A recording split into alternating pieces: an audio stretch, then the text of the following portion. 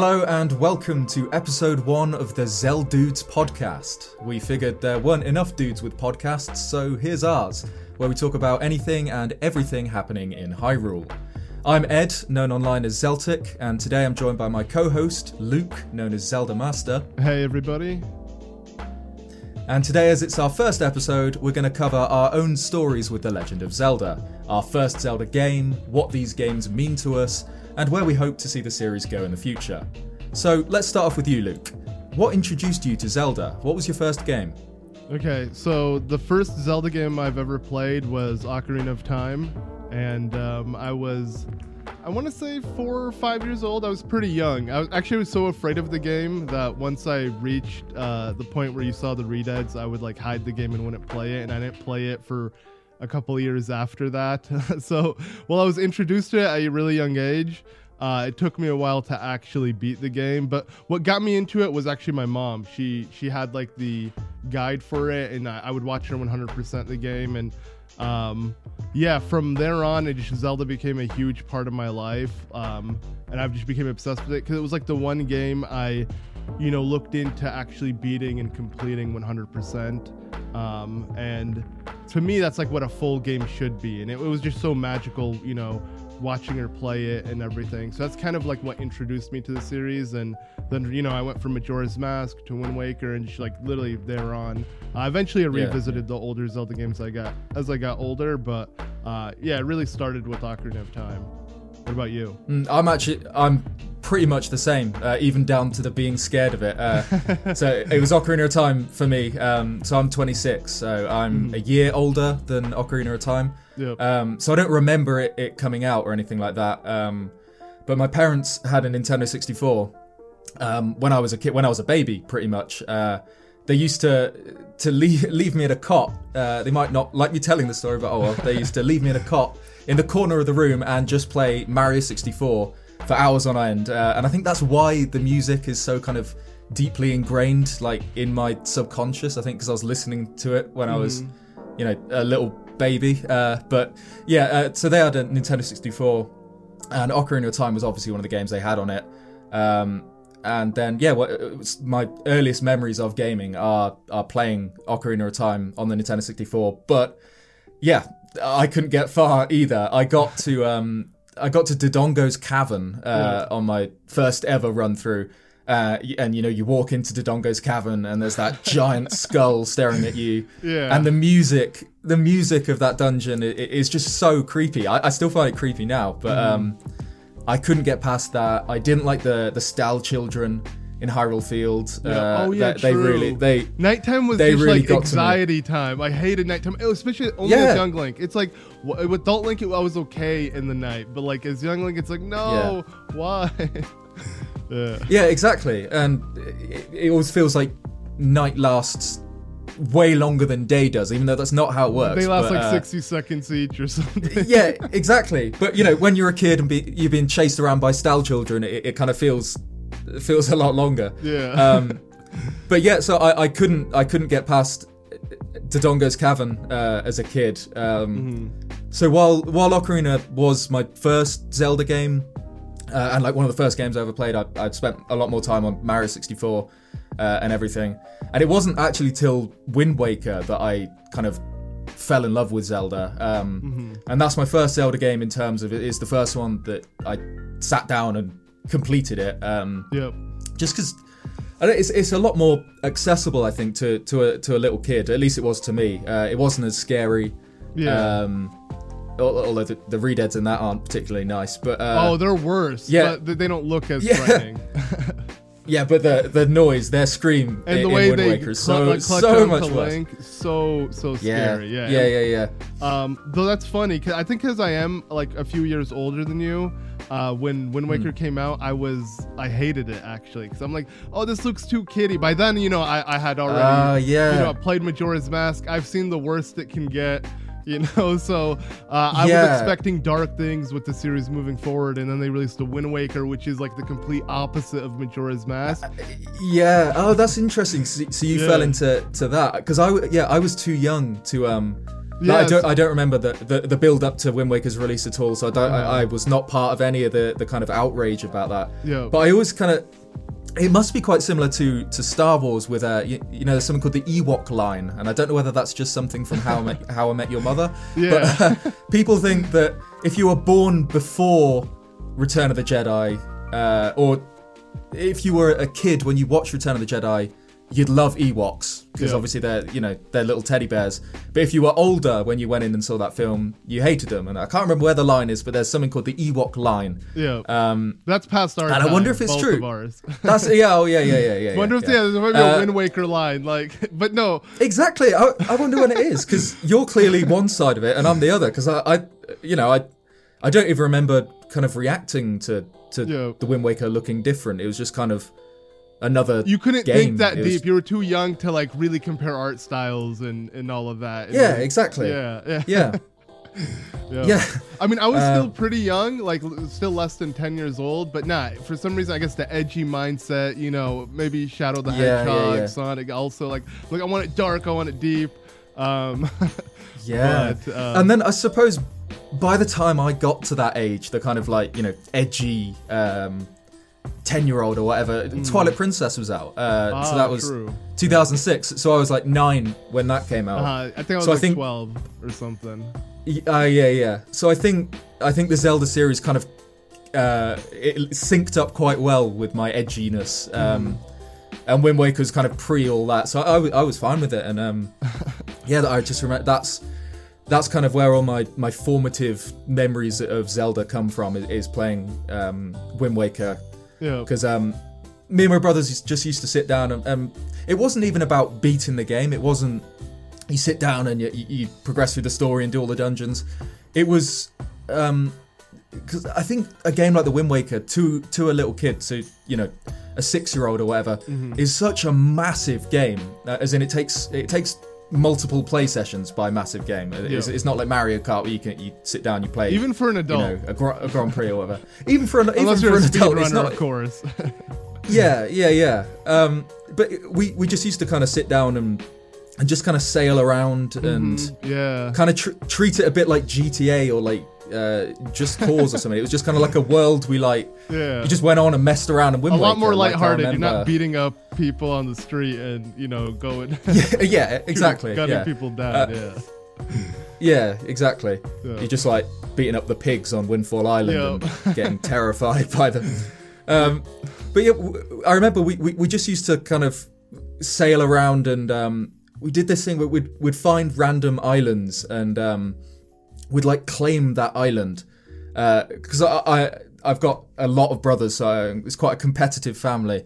So like I'd find an island in the Wind Waker and I'd be like, this is my island. And then when they played the game on their save, I was like, no, you can't go to my island. That's I've claimed that. That's where I live. Yeah. And then because I'm the eldest, I obviously got the furthest in the Wind Waker. And I got to the point where I could enter the cabana. They couldn't. My little brothers couldn't on their save file. So they obviously get to the door and they get stuck. They can't get past the butler painted on the door. And I just told them, it's because it's my island. I've claimed it, so you can't go in my house. And then I went on my save file and went in the house, and they couldn't believe it. It's like rubbing it in their face. I've done something impossible. Exactly. Yeah. That is kind of funny because I remember with Majora's Mask. Speaking of like brothers, like it only had 2 save files. So I come from 4. You know, I have 4 brothers, so we're like a total of 5 when I was young. You know, all growing up together and.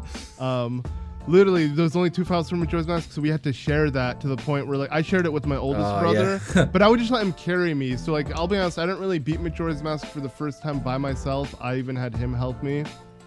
And I remember getting the Fierce Deity's Mask, and literally, like, it was probably the best thing, like, the best unlockable you can imagine in a Zelda game. But I remember, it's so weird, because as a kid, it was before the age of the internet.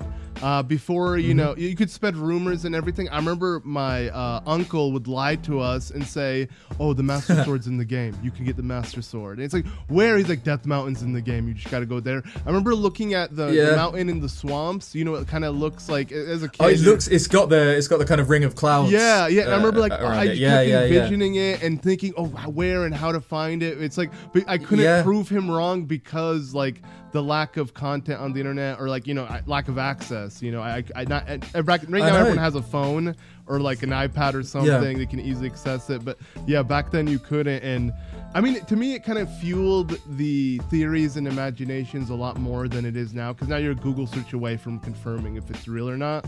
But I remember I would just waste time, like every single day, just looking for it, trying to figure it out, going nowhere because it doesn't exist. But yeah, I get real nostalgic. Do you remember any of the kind of Triforce rumors or anything like that from Ocarina of Time? Like the hidden room with the Triforce? I remember there was something like that as well. Yeah, because I feel like some friends at school would mention something like that, but I never took it too seriously. It was mainly because like my uncle, you know, I look up to him and all. He's just straight up lying to my face. He's abusing his position of trust there. Yeah. But it is crazy because, we look at the Wind Waker, like at least I looked at the Wind Waker as a bad thing. A lot of people did because, I mean, I wasn't old enough to understand the negativity, but we can look back at it and see that when they did first show it, a lot of people did get upset. It was a huge, like, part of the fan base that didn't like the art style. But you look at the game now and it is the most timeless Zelda game. It has aged the best out of any Zelda game, if we're not, you know, talking about the two recent ones, and easily looks the best hands down because of that art style. And I feel like it was a great thing that Nintendo went there, even if it was negative at the time, and even if it forced them to make Twilight Princess to counteract all of that negative reception. Like, thank God it exists, because it's a gem now. It truly is one of like the best looking Zelda games to date because of that reason.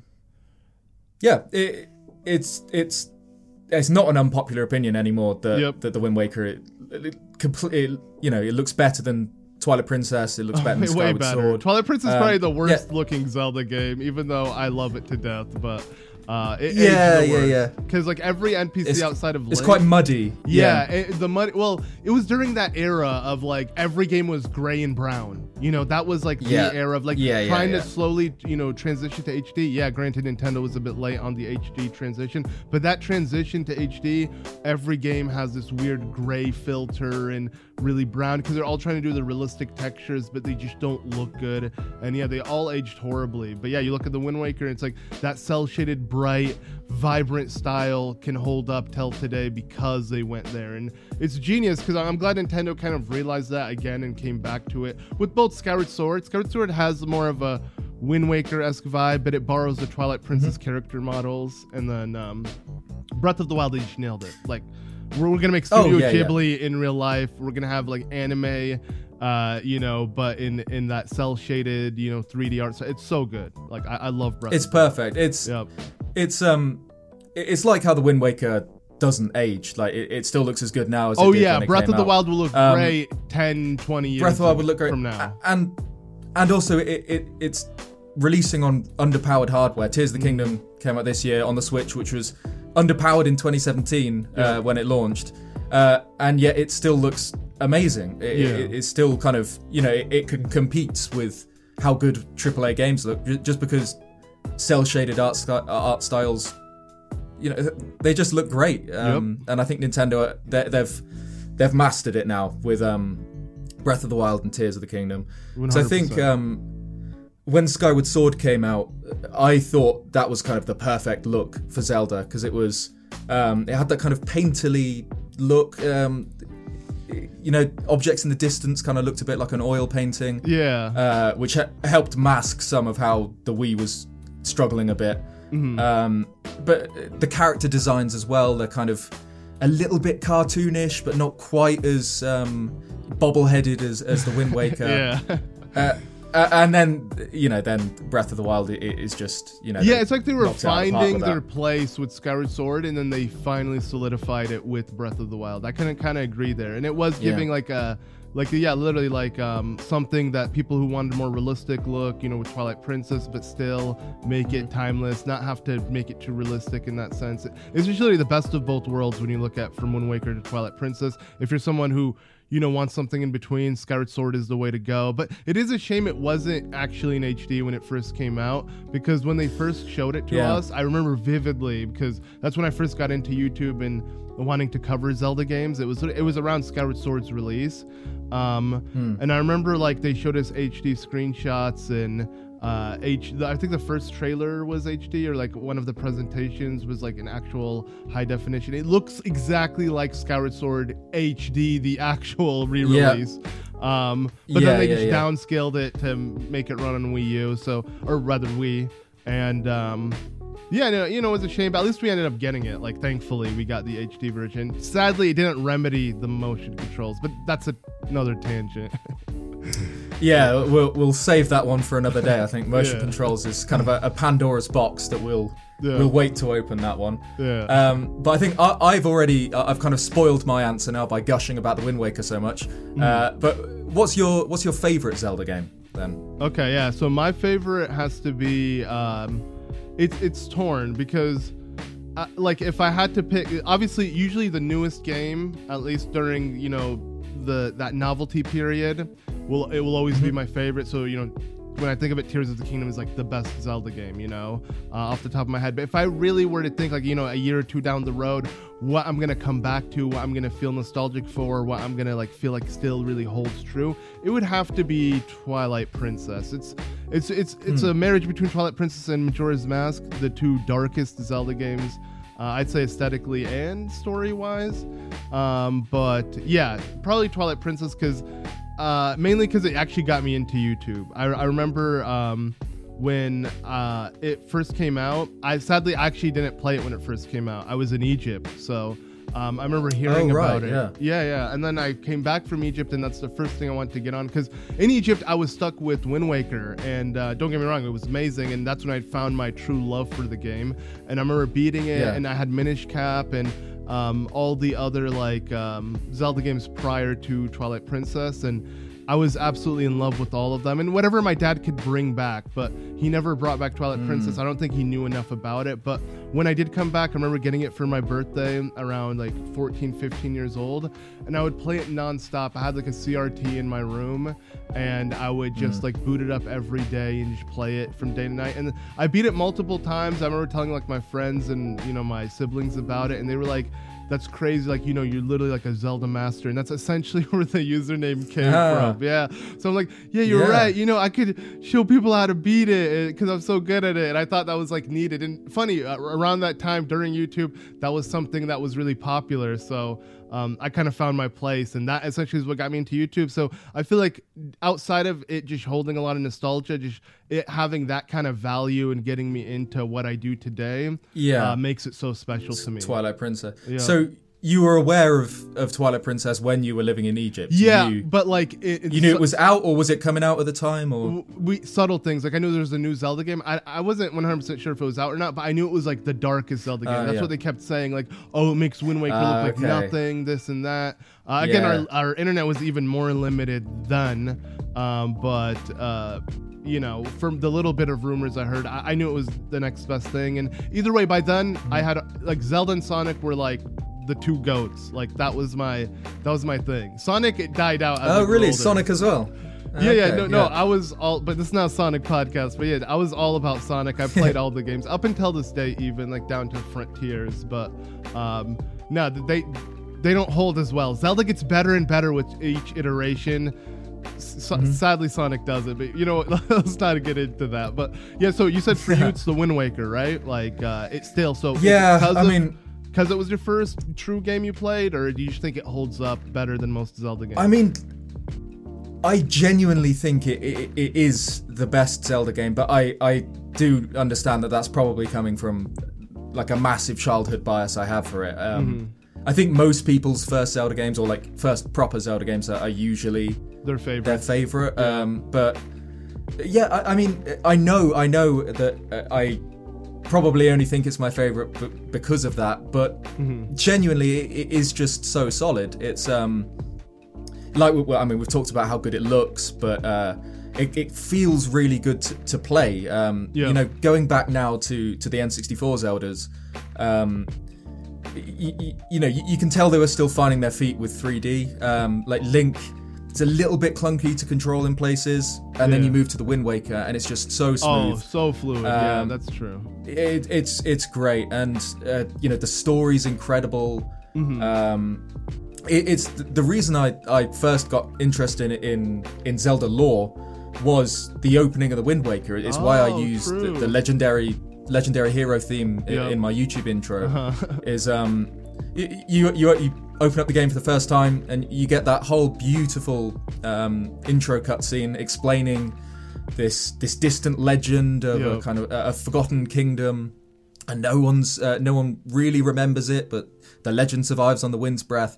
And then as you play the game, you kind of uncover the truth of this lost kingdom at the bottom of the sea, and you know, it's just such a great package overall. That's true. Yeah, and it's really ambitious when you think about it. It was the first true open world Zelda game until Breath of the Wild. Like, it was the one Zelda game that had 0 loading screens throughout its entire overworld, and you don't really think of that. Like, because it's covered in blue sea, you're just like, you kind of forget that it's really as massive as it is, but it is so huge. It's crazy how Nintendo got that to run back then, and it's amazing. And I think that's the main reason why I was saying me and my brothers used to play it a bit like it was GTA, because it was probably the first open world, you know, open world, whatever we class as open world, is probably the first open world game that I played.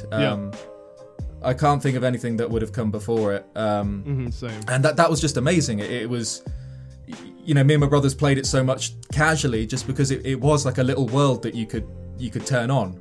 And yeah, I think just everything about the game is incredible, and it's only got better the more I've played it.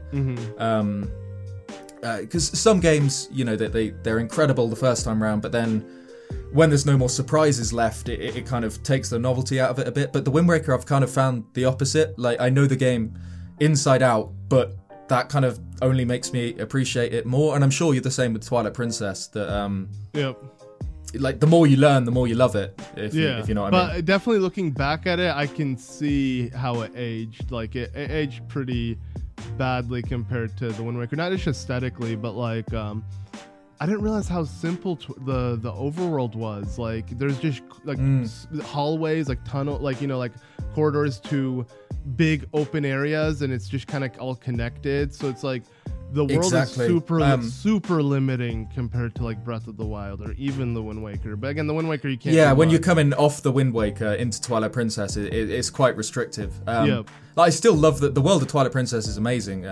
It's like, there's loads of depth and loads of character to it. But yeah, I think it was recently that AJ Aonuma was saying past Zelda overworlds, they basically designed them like dungeons without a roof, I think he said, which makes sense if you think of Ocarina of Time's Hyrule Field or Twilight Princess's Hyrule Field, and you know, they're kind of lots of interconnected areas. Like you were saying, there's kind of corridors in Twilight Princess a lot, but the Wind Waker didn't have that. I know it is basically a big loading zone in the Great Sea and whatever, but I think that the illusion of an open world was definitely 100% alive in Wind Waker more than anything else. Yep. And especially if it's your first run, you're just like, wow, I can go anywhere. Once, you know, the what's it called?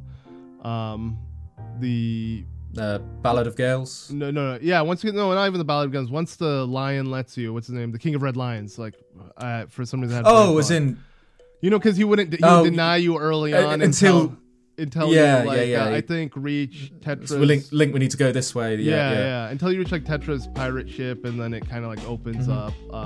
You know, like the second time you meet him or something. But yeah.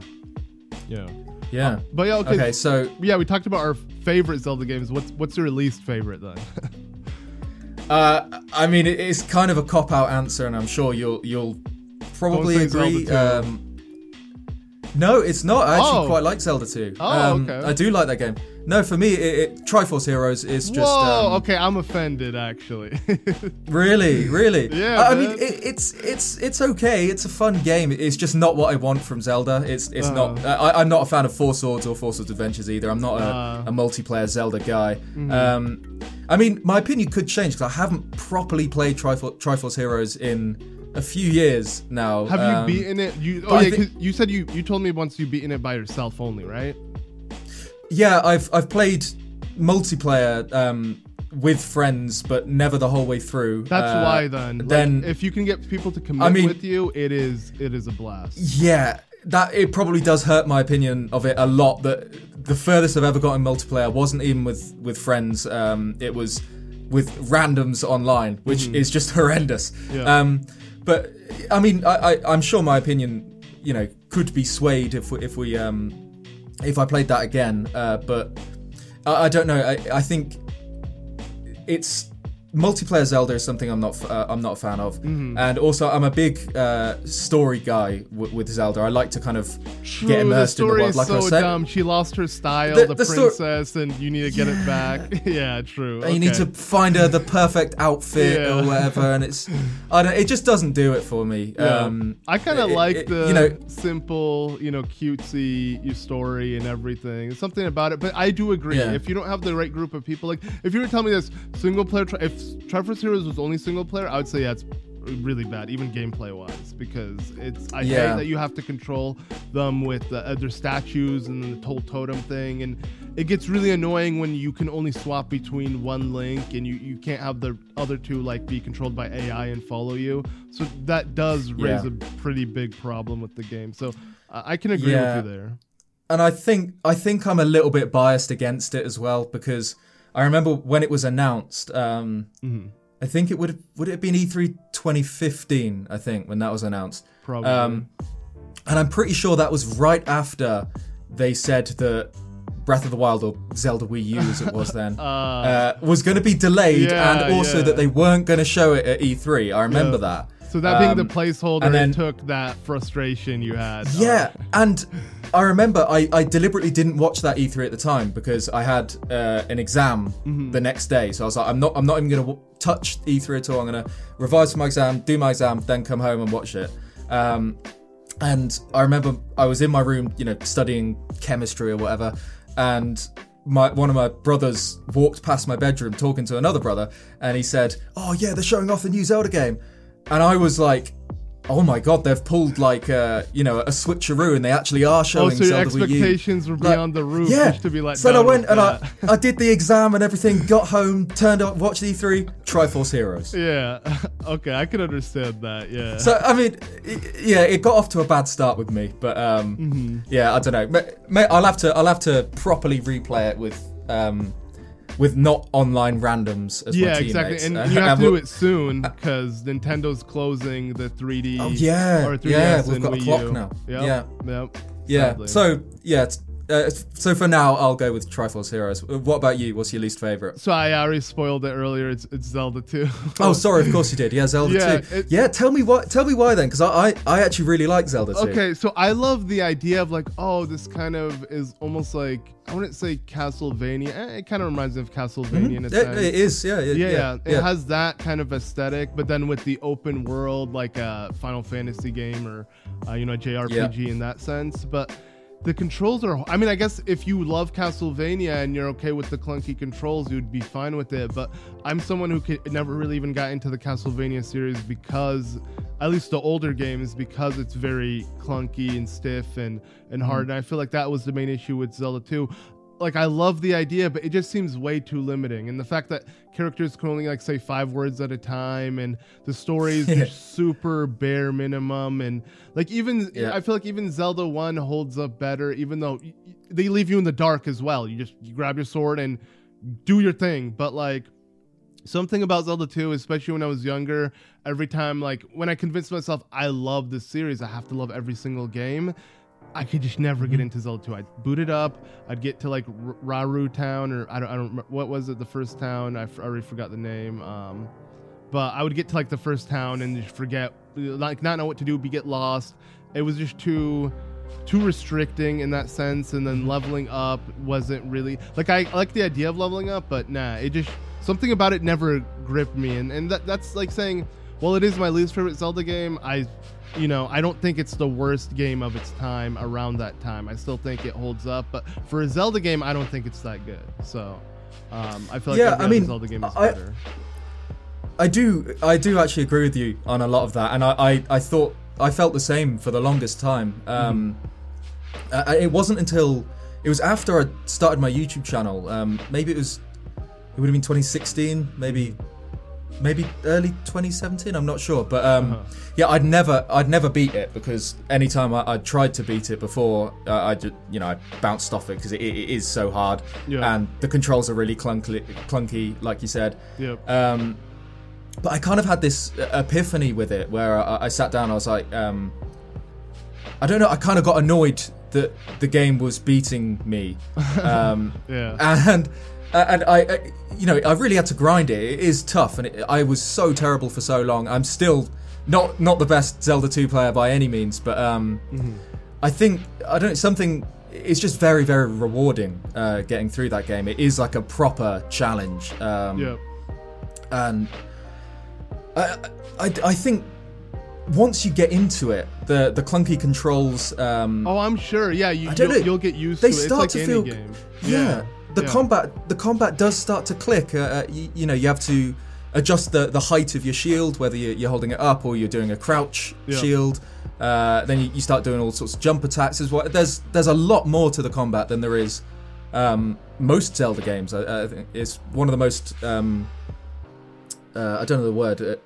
Link has the most moves. I don't know. I think he had like the downward think of a better way to strike. say that. He had like the downward strike as well. He had like a huge array of different attacks, and it was really cool because I think it introduced Dark Link as well. Like the game is very special, and there's a lot of things that have the series has reused from that game alone. But yeah, it's sad. I hope we get I want a remake of it. If we were to get a remake of that, they would make it a lot less clunky, or at least visually more appealing, and maybe that would entice me to keep playing it or something. So I would love a remake for it. I think a remake with some kind of quality of life improvements would be great. Like, not respawning all the way back at the start and actually slashing, and not just like thrusting your sword forward. The little poke. Stab. Yeah. I think that is a game that would lend itself well to a remake. I think I could imagine. I think it would need a lot of bringing up to date in certain aspects. Same with Zelda 1 if they did a remake. They'd probably have to do some things like. I imagine if they remade that game now, they'd do things like signpost some of the bombable walls, or just put cracks. If the graphics is exactly. I was only thinking of like if visually they update it. Yeah, that visually updating Zelda 1 would probably fix most of its issues, like straight up. That's all it really does. Exactly, because finding some of the secrets in that game, or not even some of the secrets, finding some of the dungeons and stuff is quite difficult. Yeah, the last dungeon, I believe the last dungeon is the one near the two rocks, right? The Twin Rock one, right? And you Spectacle Rock. Spectacle Rock. Yeah. And the only thing you've really got to go off for most of the game is kind of terribly translated clues. Like Eastern Peninsula is the key. Tenth enemy has the bomb, and weird things like that. Okay, Zelda 2. I mean, it is so different to any other Zelda game that kind of like how I don't like Triforce Heroes just because it's not what I play Zelda for. It's not really a Zelda game in my book, and Link's Awakening is so different that I could see it being the bottom of someone's list. But yeah, we've done favourite and least favourite Zelda game. What about spin-offs? What would you say your favourite Zelda spin-off is? Easily Hyrule Warriors, because that is I would say the original, so the definitive edition, the re-release, or if you get all the DLC on the Wii U. But yeah, that to me is like the Zelda Mario Party, if that makes any sense. It's the mashup of all games and all stars. All stars. Yeah, it's so good for that reason. It feels like a love letter, and you can really tell, like Koei Tecmo, who helped develop it, they make all the Musou games, which is the Warrior games. They definitely put a lot of passion into those games. Like you can tell they're fans of the series. Exactly, you can tell they're fans of the series. Even though the story like is a bit weak, and the whole Sia drama, but it introduced Linkle, even though that was technically in the like I said, it's as DLC.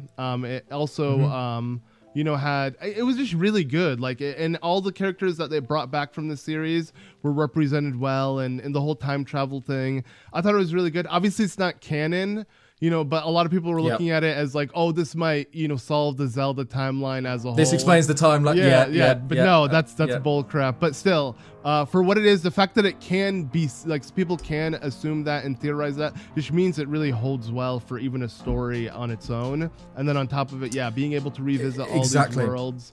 But in a Musou style hack and slash, it's just it's so good. Like, I want another Hyrule Warriors. I don't mind. Don't get me wrong. I don't think Age of Calamity is any bad.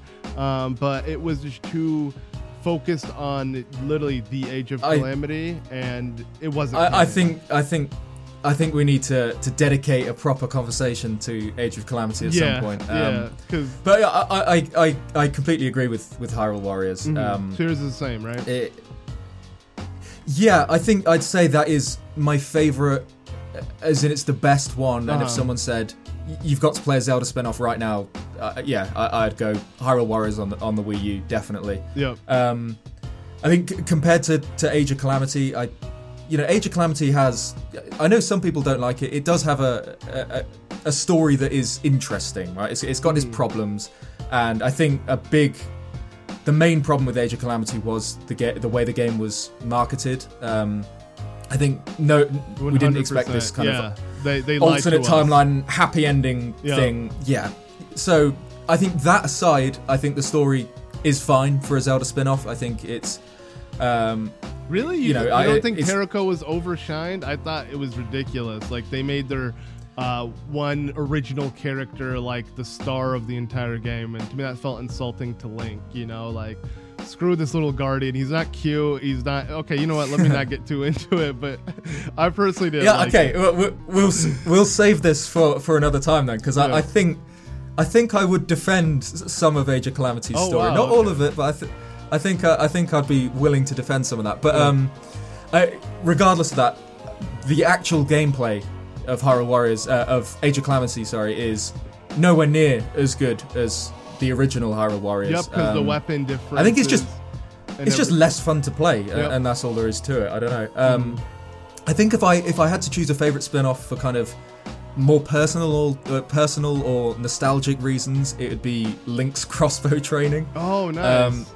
Just because I had that on the Wii, and I played it so much. I loved that game. Yeah, I agree in the sense of, like, I don't think the gameplay's that good because it just feels like a shooter gallery, but.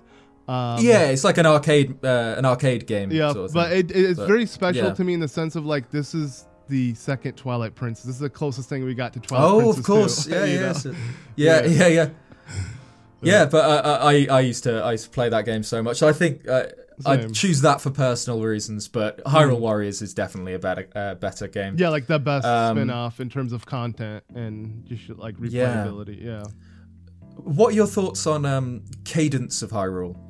I'll be honest, I never even got through half the game, probably. Like, I could never commit to it. I'm not a rhythm person, and I think that is the biggest issue. Exactly. Yeah. I suck at it. And I know I probably just need to sit down and get good. Yeah, exactly. Yeah, I am not good. And I might be misremembering, but I'm pretty sure it released during E3 2019. It did. It was like overshadowed. So it's basically straight after the Tears of the Kingdom trailer announcement. Yeah. Yep. So I was doing that. I was full Tears of the Kingdom mode or Breath of the Wild 2 mode. So I think I played it a little bit, kind of bounced off it. But again, that's another one where you can tell that the people who made it are clearly Zelda fans. Oh, 100%, especially the music. I haven't beaten myself. Yeah, the music's amazing. Yeah, like the I haven't beaten screen myself, alone. but I've seen. Yeah. You know, yeah. you know that kind of screen when you press pause, you hear the vocals of the Ocarina of Time intro. Yes, hear, yeah, exactly. Oh, so magical. You can tell they're Zelda guys. Yeah. Yep. So yeah, I think I should give it another go at some point because I haven't played that. Same. I feel like it deserves more fully. love to like encourage Nintendo to let like, you know, indie companies and just third party people be able to develop Zelda games, because the more the merrier. Like, I don't think if it's a new Zelda game, it's not going to ruin the franchise. Just give us more of it, you know. Exactly. Yeah.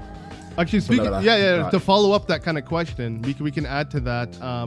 What company would you want to actually make a, you know, Zelda game? Like, what, like, third party company that isn't Nintendo in house? You know, what would you want to see? Who would you want to see develop? For me, it'd be Monolith Soft.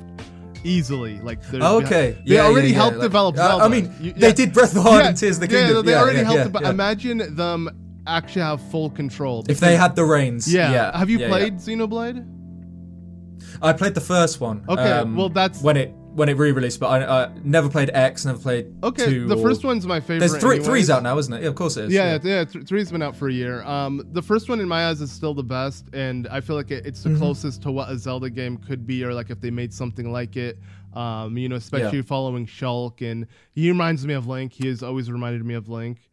He just, you know, you know. It's like if Link had a voice. Good thing Link doesn't have a voice. I don't want to hear like, you know, I'm really feeling it. We both said it at the same time. Yeah, I don't want to hear Link go that. But if they were to make a game, it'd be so good, because one thing that we both and I'm sure many Zelda fans can agree with, is Nintendo leaves a lot of things ambiguous. They don't like to really explain things, and that's something Monolith Soft loves to overdo. Their games are like an anime with an RPG wrapped in one. You're getting as many cutscenes as you are getting gameplay time, and to me that's something really nice. Yeah, I wouldn't want it to be that heavy on story, but you know they would cover everything that needs to be covered, and to me that would be perfect. I would love to see a Zelda game with deep story, and they have those, you know, plot twists and like, you know, moments where you're just like on the edge of your seat, and like, I want a Zelda game with that level of storytelling. So for me, 1000% Monolith Soft. They're already one of my favorite game developers of all time. So yeah. What about you? I could agree with that,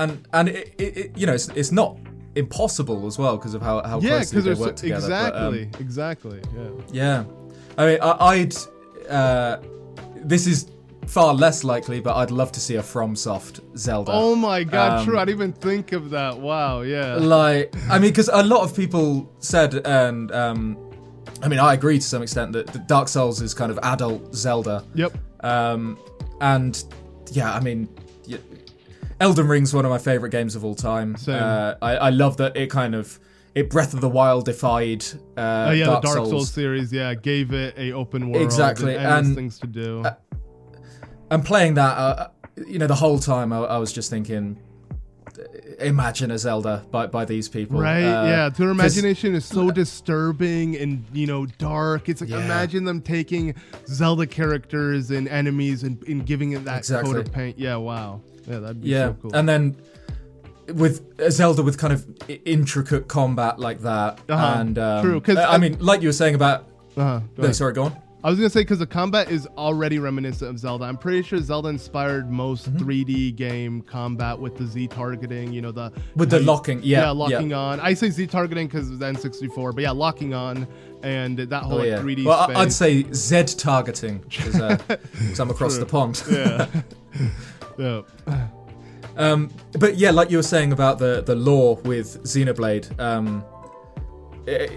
I think the way FromSoft and Miyazaki tells his stories, that would lend itself well to Zelda lore, which is never particularly explicit. It's always you've kind of got to fill in the gaps for yourself, and they leave little bits, but let the player's imagination fill in the rest. And you know, that's how Dark Souls lore works. You know, so it's all item descriptions, or kind of a statue in a certain temple somewhere would mean this, and I'd love to see them. That would be that'd be so fun to decipher, because Nintendo doesn't give us that level of like in-depth lore that FromSoft would remedy it 100%. Yeah.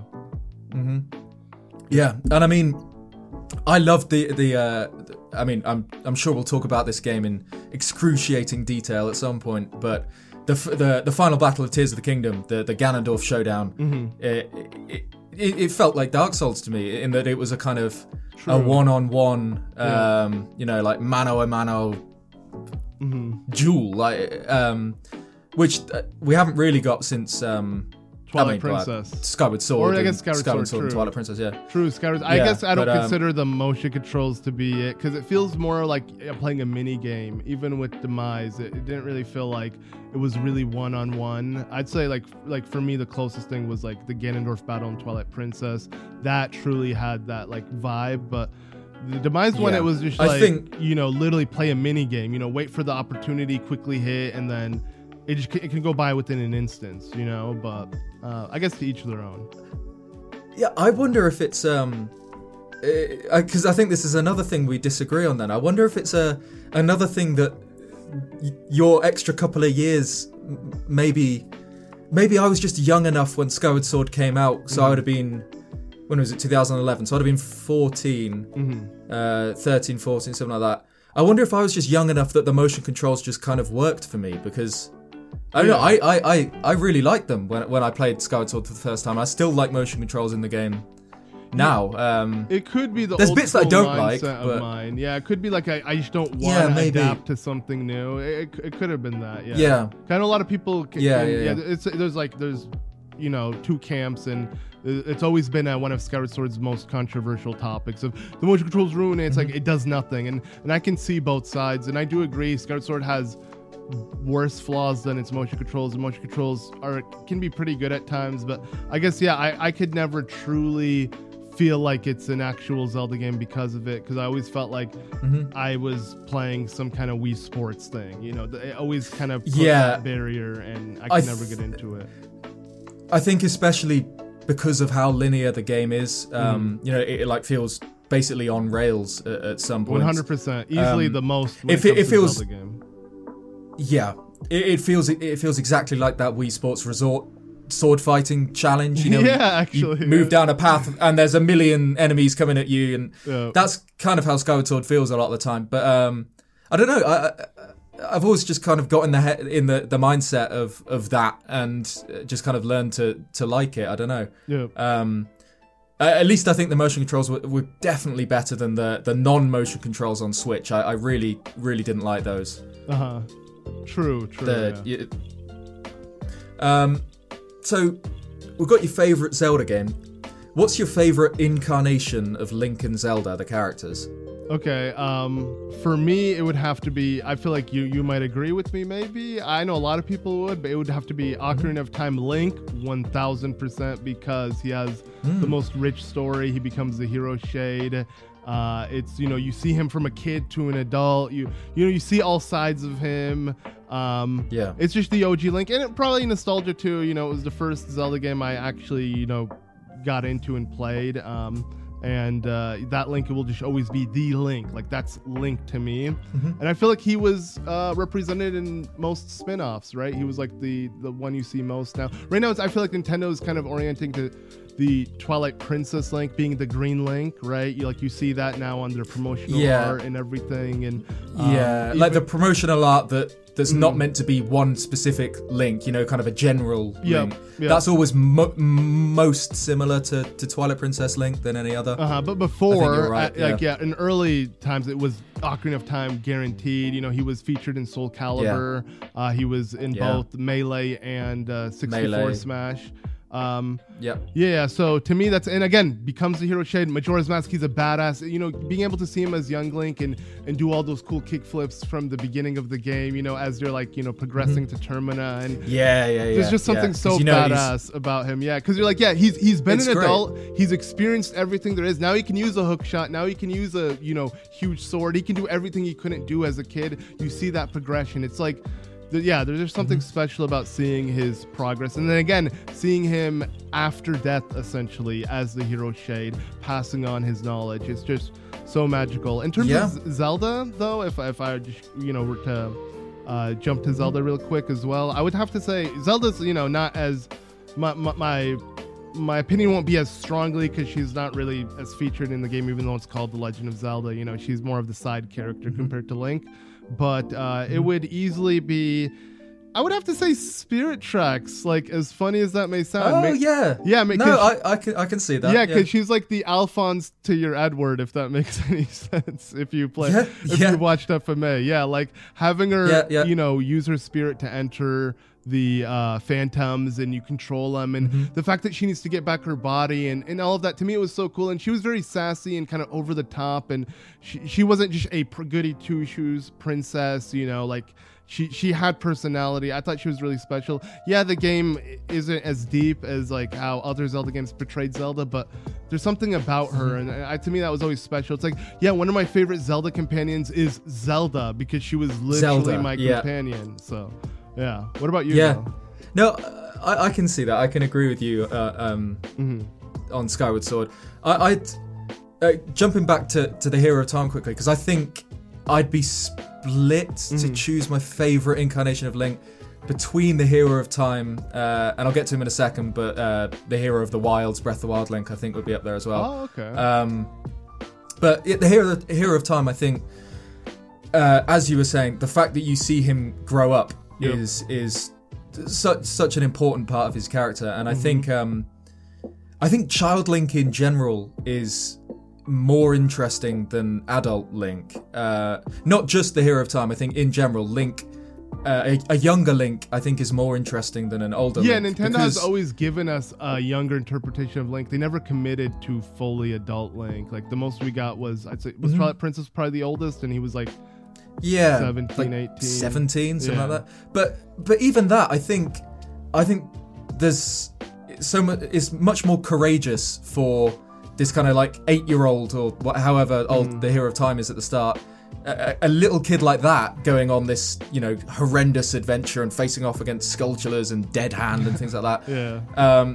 That's so badass. And Twilight Princess Link and Skyward Sword Link, they start out the adventure as pretty beefy guys. Big boys. I think Child Link's just a lot more impressive, and I think he kind of exemplifies courage a little bit more because of that. And the fact that you see him grow up and his whole, I mean, we could talk about Ocarina of Time for ages, but his whole arc of losing his childhood and everything is so interesting. But for the sake of variety, I'll go for Breath of the Wild. Okay, and why is that? To be fair, I'll choose Breath of the Wild, Link, and Zelda, because I think I think they are probably. Oh, okay. I think so. Yeah. That's probably quite a basic answer nowadays. I mean, I can understand Zelda, because Zelda truly, she had to go through it all. She lost her mom. She lost all of her friends. She saw her city or her kingdom crumble. I can understand Zelda. Like, that Zelda is very special. She's easily probably the most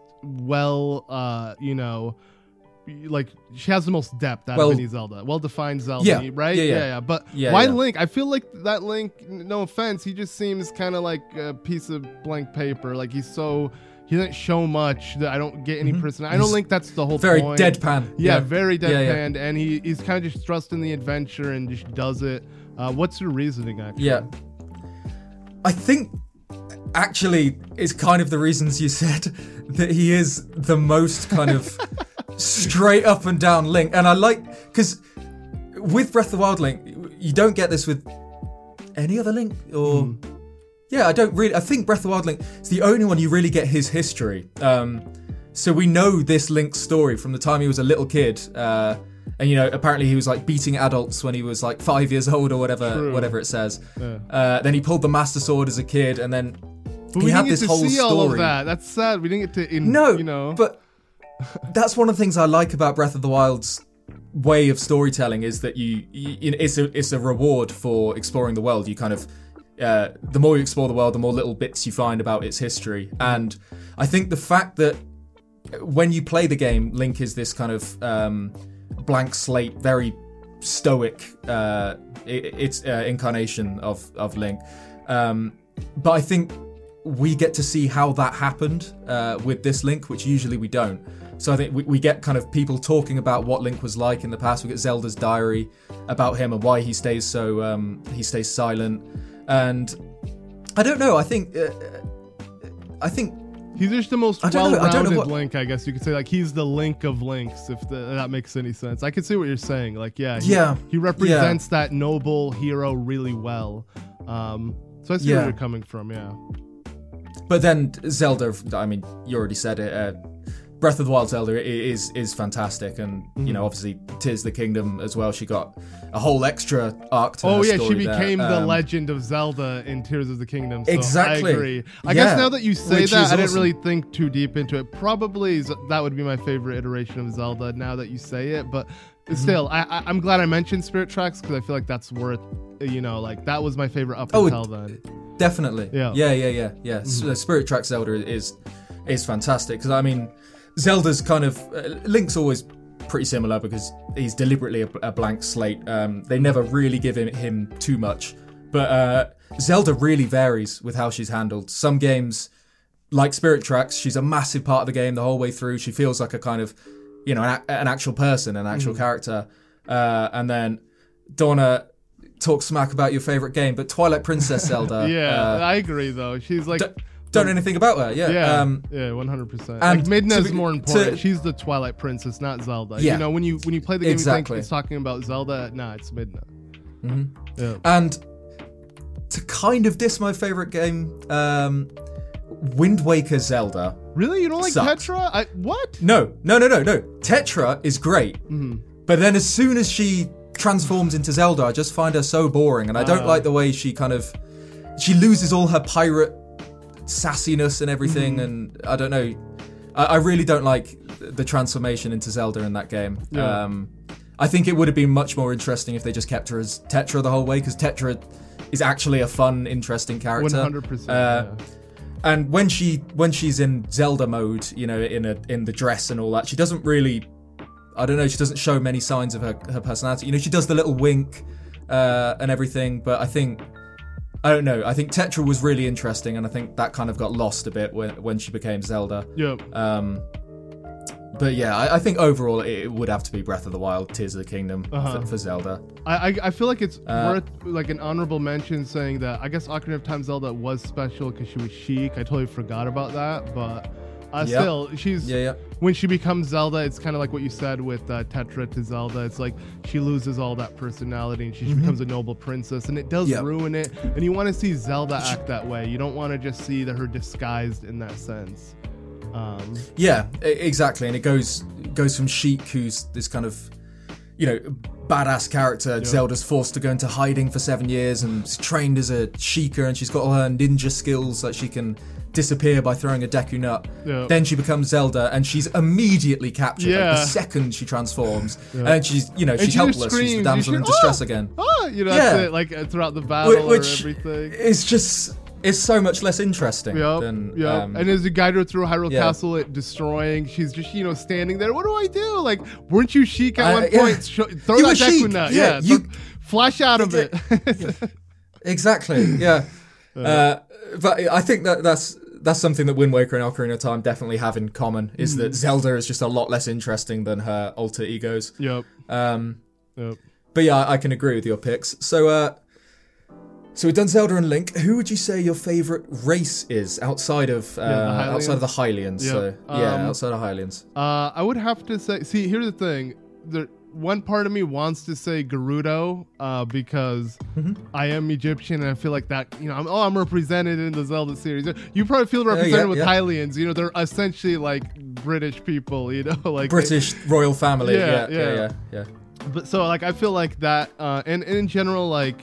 I really like them, but sadly they are a race of just females, so I don't relate entirely with them. You know, I can't get that feeling, you know, and I'm not Ganondorf. I'm not the one evil born into it. So it would be torn between like either the Gerudo or I would have to say the Zora. I've always liked the Zora because I always thought they, like, especially in Majora's Mask, Macau, the band, how they had the Indiegogo's. Yeah. I thought it was really cool. Yeah. And there's something special about them. Plus, they're like the longest living. So, like, if I had to pick who I would want to be if I was in the Zelda universe, I'd be a Zora. I'm going to outlive everybody except, I guess, the Sheikah, you know. But other than that, I'm good. You know, I got a long 100+ year lifespan, you know. So, something about the Zora, and them being, I mean, they don't look the best, but there's something special. I mean, it depends. It depends if you get lucky or not, because it seems they can be born as any with kind any of fish head. Yeah, they could have.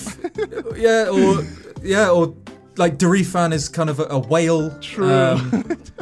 But I think if he's the king, he was probably gluttonous and, let himself get that big. Yeah, that could be it. But if I looked like Macau or Sidon, hell yeah, I'd be pretty happy. Yeah. What's your favorite iteration of the Zora then? Breath of the Wild, Tears of the Kingdom, or? No, I would still say like Ocarina of Time, Majora's Mask, or They're all not that distinct from each other. It's kind of like the same with the Gorons. They're all kind of the same. Even Gerudo. I'd say the Rito probably have the biggest transition. Wind Waker, they were literally humans with beaks just glued to their mouth. But in Breath of the Wild and Tears of the Kingdom, they became actual bird people. Yeah, I would say just really any Zora. I would say. Like, what about you though? What would be your favorite race out of all of them? I've always been Team Goron. I think. Oh, really? Just in any game, they're just cool. They're just bros. Like, true. They're just cool guys. Yeah. But you eat rocks. I've always loved them. You're born from a rock. Like, that's a weird cycle. Yeah. Like, what if you're eating your little brother and you don't know it? Like, That's a risk you've got to take. But I don't know. I think maybe since Ocarina of Time, because like the Gorons in that game and Darunia, he's just he's such a bro. He's just. They're just very friendly. You feel at home with the Gorons, and I think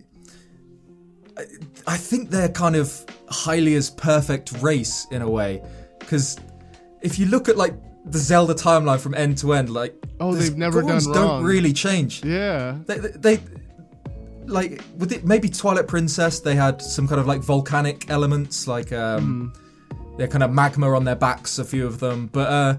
Yeah, the Gorons don't really change. I think they're kind of... Oh, true. They had their evolution at the start, and then they're done. They're perfect. Yeah, that is true. Yeah. But yeah, I've always loved the Gorons. Just their attitude. They're just fun, and I don't really have a reason other than that. I just like them. I mean, and I agree. Yeah, truly, their design has changed the least throughout the series. They've literally just been kind of the same. But then, who would be your favorite like character in that race, or what race? Like, what character exactly outside of like the main, characters do you like the best, like throughout the series entirely?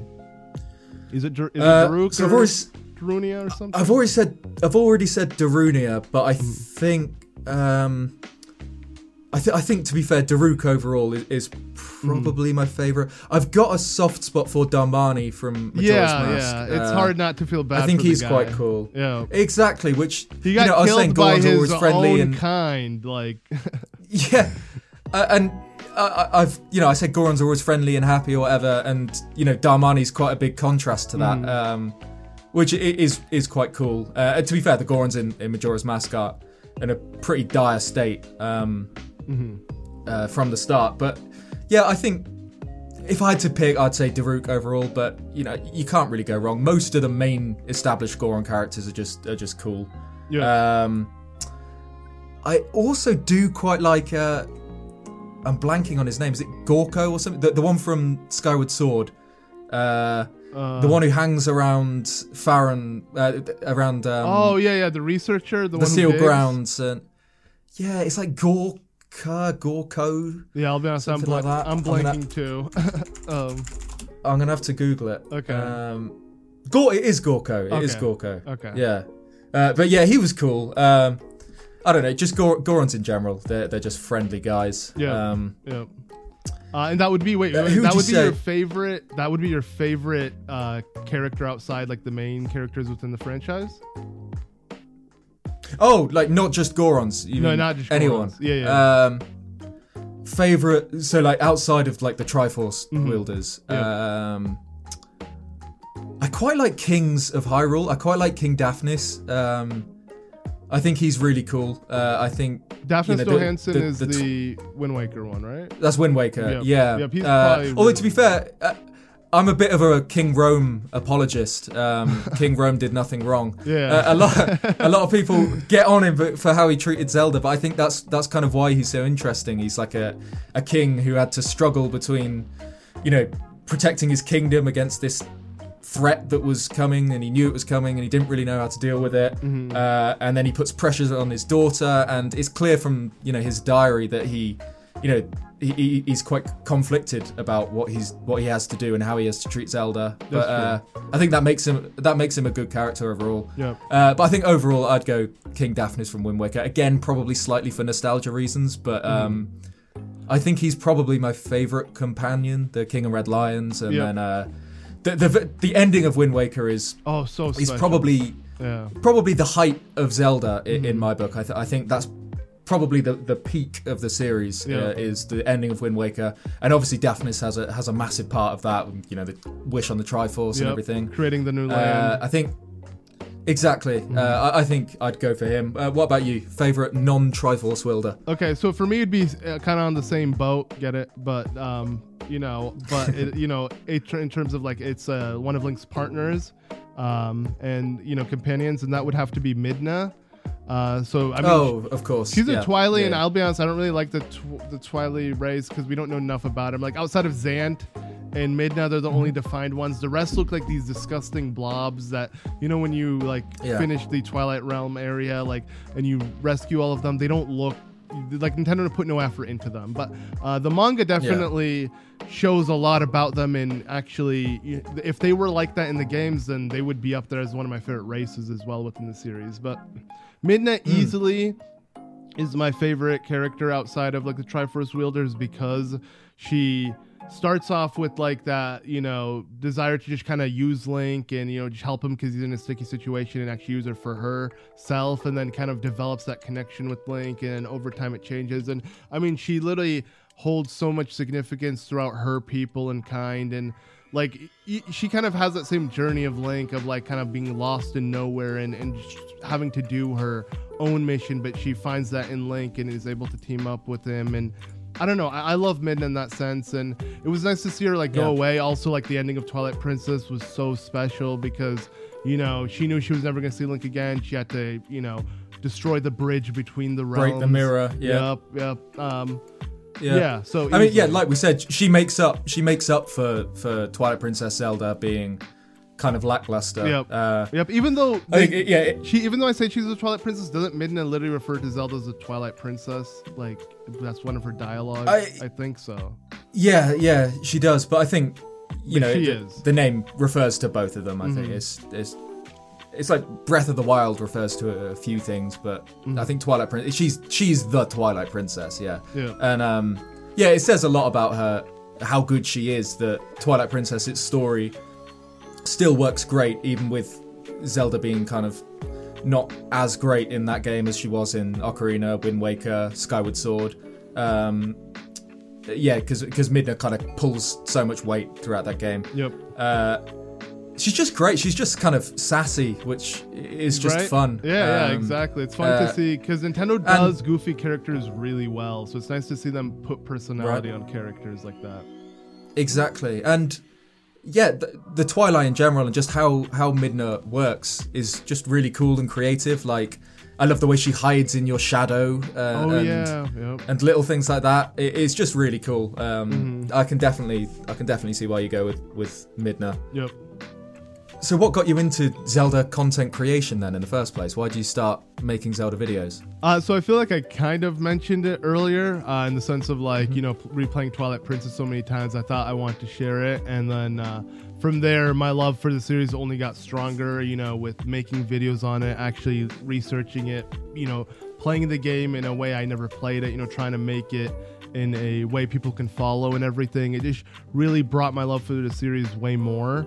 And yeah, ever since then, it's just been a thing. Like, cause I started from high school, I remember, and I remember doing it. Like, I wanted to do it so badly, but I didn't have the equipment or the computer or even the space. Like, my computer was in the, you know, like living room where everyone was. So I'd have to wait till everyone went to bed, and I'd whisper into the microphone. Like, if you watch my earlier videos, I'm like really, really quiet and like just, you know, trying to record. But it was that passion, that drive of like, people are watching me play a game that I love. Like, you know, it's just like, it's mind blowing. Well, yeah, nowadays it's very common.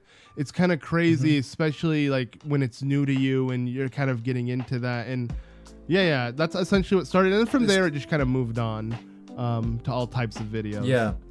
Yeah, it wasn't really a thing. Like, so what year did you start? When did you start uploading? So I started because after I came back from Egypt, I was kind of catching up on all the changes that happened in America, because I was in Egypt for like 5 years. So I imagine like a 5-year blackout, especially in like in that time where you're really discovering yourself and like trying to find passions and everything, because it was like during my early teen years. I came back around 14, 15. I started YouTube around like you could say 16-ish. I feel like my first videos weren't until I was like 17 or 18. Like it took me a while to really get things off the ground, because again, living with your parents, you know, and they didn't really have much money, so it's like even a capture card, all of that, and then having 4 brothers that you have to share everything with, you know, it was yeah. It wasn't the easiest, but I wouldn't say I'd say like I really started taking YouTube seriously around like 2012, so a few years before you started, actually. And speaking of which, how did you get into it then? Like what got you into making? Yeah, so you started off strong with like lore videos, right? You weren't like just playing a game and casually, you know, like experimenting, right? Yeah, so it was a couple years after you. So I think it was 2015 when I first uploaded on Zeltic, but it was all Breath of the Wild speculation back then. It was the Zelda Wii U was on the horizon, and you know there was, because I've always kind of been aware of and been lurking in the Zelda corner of the internet. You know, I used to lurk the forums and stuff. Yep. And yeah, I was very aware of all the Zelda YouTubers at the time. So obviously there was you. I used to watch your let's plays. You know, people like Peanut Butter Gamer. Then you know, then like Zelda tubers that are still going today, like, you know, HMK, Commonwealth Realm. Yep. And then you know, others that aren't, like Vortexy Gaming. They're like I watched their content and I really, really looked up to it. And you know, I also really wanted Zelda Wii U. I had kind of opinions on how I wanted the game to be and everything. So I just started uploading speculation content, like, you know, how could this work in Zelda Wii U and things like that. And it wasn't until maybe a year or so in that I started doing content on other Zelda games. Okay. And doing a bit more kind of lore and theory stuff. That was a little bit later, but actual YouTubing or whatever I did a little bit before Zelda. I've kind of always made videos on like random things. Like when I was growing up, I played a load of RuneScape, and I made random YouTube videos on that. Anyone who played RuneScape back in the day will remember Tanoob Show on YouTube, and he was basically kind of RuneScape sketch comedy, if that makes sense. Like he'd kind of, you know, have a few have his RuneScape character and type a message above his head and use that to make comedy. So I tried doing that when I was a kid. You know, learned video editing and all that. And then there was a few years where me and 2 of my best friends we started a kind of eating challenge YouTube channel. And they're still up. All the videos are still up. You know, if people can find them, I'm not going to say where to find them, but they are still up.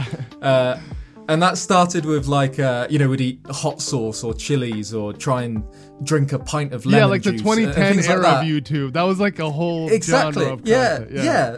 Because like we used to watch people like the LA Beast and Furious Pete. Oh yeah, I still watch LA Beast till this day. So yeah, I was always the guy that edited the videos for us when we did kind of food challenge videos. Yep. So I've always been making YouTube content, and it wasn't until Breath of the Wild was on the horizon that I started doing Zelda stuff. But yeah, that's crazy. Since then, that was the game that got you into YouTube. Like in terms of like that's because I remember covering games like Ocarina of Time 3D, Majora's Mask 3D. Those were all before. Yeah. Skyward Sword is like when I first got into YouTube. It was like just coming out. It was the new big thing. So yeah, to me that's crazy. For you, it was like a whole cycle after. It was the Breath of the Wild cycle. Yeah. Yeah. Yep. And yeah, it's fun to see how now there's kind of other channels coming up that came up with the Tears of the Kingdom cycle, and there'll be other channels that come up with the next game. Mm-hmm. It is cool to see each Zelda game kind of, you know, pick up new content creators, and there's new people bringing all sorts of crazy talents to Zelda YouTubing. It's just so fun to see how much it grows. Like, like I was saying, back in the day. I mean, I started a few years after you, but there weren't really that many people, especially dedicated Zelda channels. I said, you know, Peanut Butter Gamer, people like that, but he was never a dedicated Zelda tuber. Yeah, like Peanut Butter Gamer, I feel like wasn't even full. He had like Zelda Month, which was like the biggest thing Zelda YouTube related. Yeah. But he wasn't like a Zelda specific guy. I think you were like the Zelda YouTuber. You were I feel like myself and I think Zelda Dungeon, like they have a website, but they used to do Zelda walkthroughs all the time, and I felt like that was actually one of my inspirations as well. The Zelda walkthrough guy, like I remember because I want to look into even like before I even started doing my own, I want to see if there's even like an audience or like what I can reflect my kind of content off, and it was literally a guy, he goes by Caleb Simpson. He was like the OG Zelda Dungeon walkthrough guy, and I don't know if he's still still works for Zelda Dungeon, but yeah, I remember that originally is what got me into it. But I was trying to do more of the Let's Play style, so he was very, very professional, and it was just like, you know, walkthroughs and how to do this, how to do that. It was titled, you know, exactly what you did in the video. For me, I was trying to kind of adapt the 100% walkthrough style, but I had also inspiration from like, you know, like Let's Players like Chugga Conroy. And those really got me into like that was like the genre I wanted to get into. It was that kind of Let's Play style of videos, and that's originally what like really got me kind of into the whole YouTube game. But you were definitely one of the first to kind of not lock your whole channel to Zelda, but it was the basis. Yeah, I mean, I've done Sonic, I've done other games on the channel, but no, it was my goal and my initial premise when making the channel was I want 100% games and show specifically Zelda and show them how to beat them. So it was oriented in Zelda, and eventually it became just Zelda. But yeah, I definitely wasn't fully locked on at first, but I feel like eventually I just, now it's just called like Zelda Tuber. I feel like that was kind of a thing coined later on when there were so many, so we had to like have one roof to address ourselves. I'm glad that's a name now, like Zelda Tuber, because I remember a few years ago, at least when I started, Zelda Tuber wasn't. Yeah, it was just PokeTubers. It was like the only thing I knew. It was PokeTuber, exactly. Yeah. It's great, and I think I have a tweet back from like 2016 or something. I put next year Zelda Tubers will be a bigger thing or something like that. And it was, next year 2017, obviously. Breath of the Wild broke the ceiling of Zelda and put it into new heights, like all the way to fucking space. You know what I'm saying? Like I feel like Zelda didn't have the same reach. It had a huge reach. It was still Nintendo's second biggest franchise, but no, Breath of the Wild has literally put Zelda on a completely different platform, like 100%.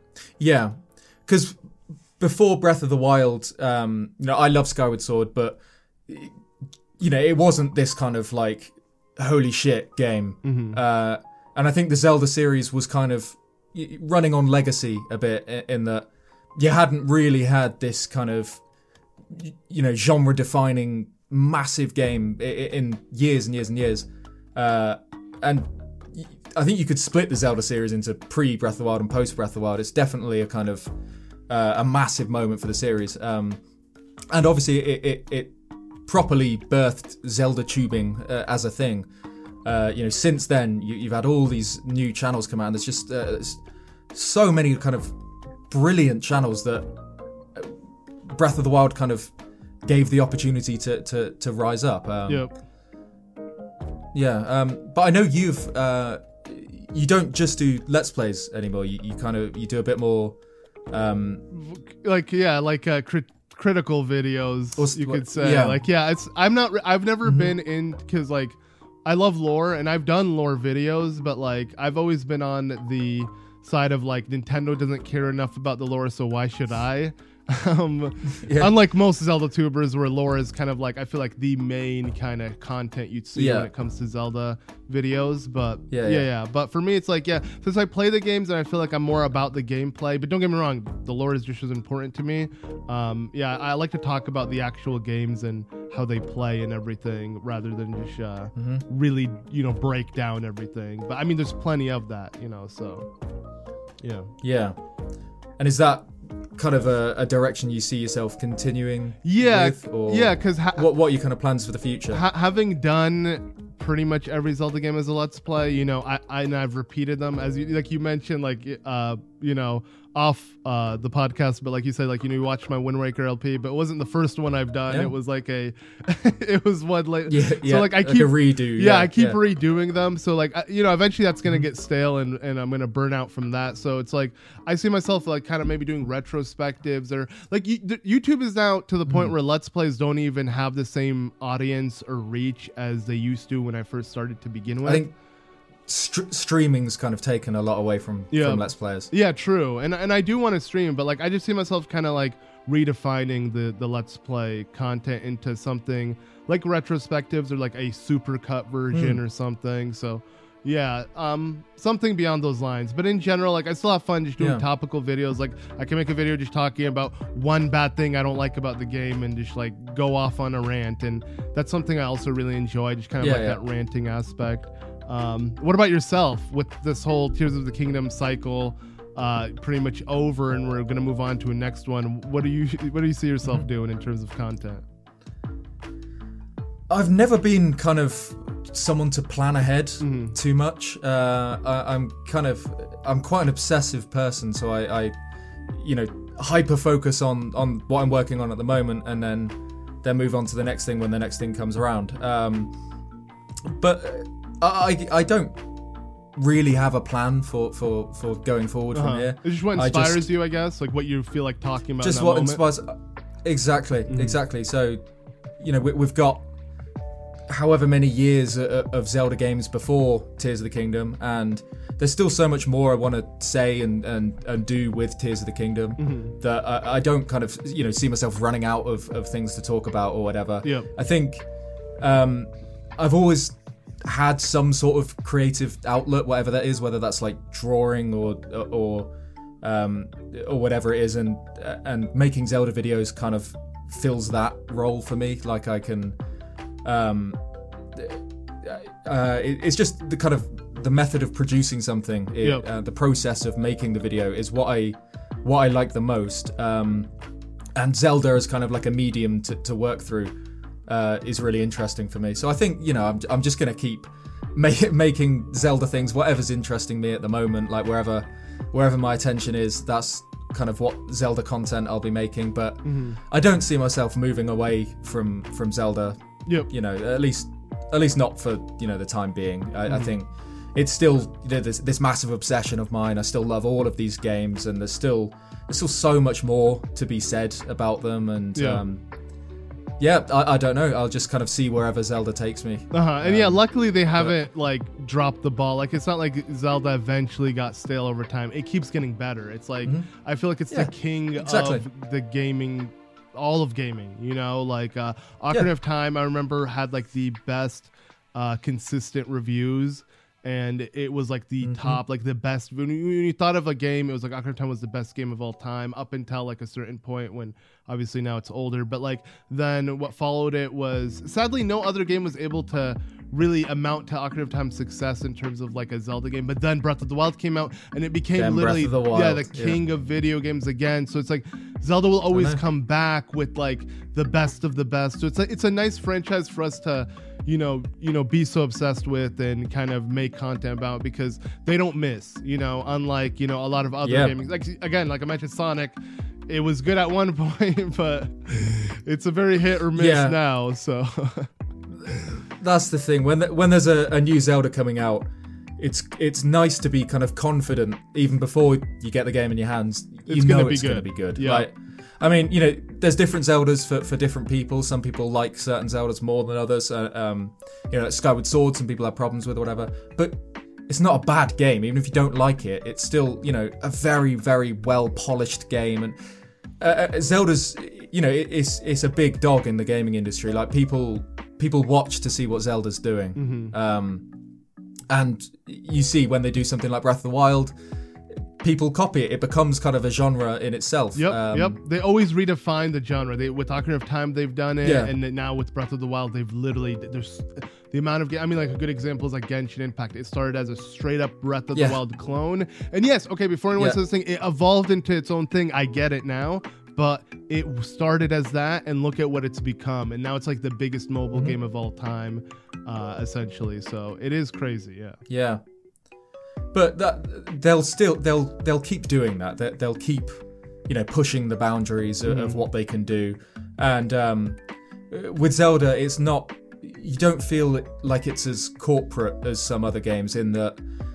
There's not a release every year. It's not, we need to push a game out to sell X amount. Yep. You can tell that the team are actually really passionate, and they do, pride themselves on putting something special out. And I think they really do kind of stress themselves to make sure whatever they're doing is the best that they could possibly be doing at the time. Yep, they want to evolve with each iteration. They're not just like, here is another Zelda game with different coat of paint. It's like, no, we want the next best thing. That's what makes the series so special, 100%. Like, even from Breath of the Wild to Tears I can't of the see Kingdom. that stopping. Yeah, exactly. Because, like, look at what Breath of the Wild did to open world gaming, but look what Tears of the Kingdom did. Well, the game is still more or less Breath of the Wild.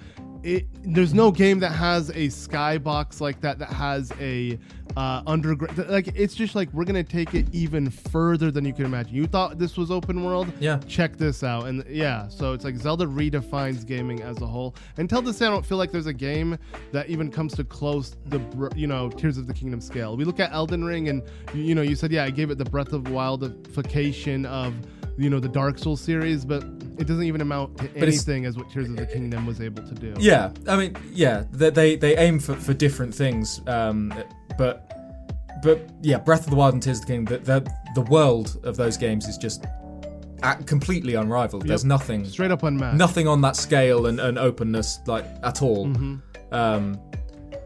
And it's created a genre, so I expect to see more games kind of similar to Breath of the Wild and Tears of the Kingdom going forward. And speaking of which, outside of the Zelda series. Speaking of which, where do you see Nintendo going forward with the next Zelda game? So what do you see after Tears of the Kingdom? We now know pretty much officially that Nintendo's done with this. We're not even going to get DLC for Tears of the Kingdom. So where do you see Nintendo going? Do you see them just still giving us an open world sandbox like that? Or do you see them redefining that even further to something more? That's the big question, isn't it? They, I mean, no one knows anything. You can't imagine what goes on like through their heads. Like, we can't even picture what they might be thinking. Yeah. I mean, they've said in interviews, and I was completely confident before that anyway, that it is going to be open air. It's going to be, 2D games or whatever they could do in the meantime aside, we're talking the next big thing. Mainline one. They're going to do the same as Breath of the Wild and Tears of the Kingdom and try and have it as open and free as possible. Hopefully we get a whole new world to explore this time. I can't see them going back to that high roll again. Or at least, I don't know. They'd have to. I don't. They would have to give us like a dark world, kind of like A Link to the Past or A Link Between Worlds. But still, that'd be pushing it. But it wouldn't be enough. Yeah. Exactly, and they sort of did that with the depths in Tears of the Kingdom as well. Yeah, but the depths were not that deep, if you know what I'm saying. Like, the name didn't really fit.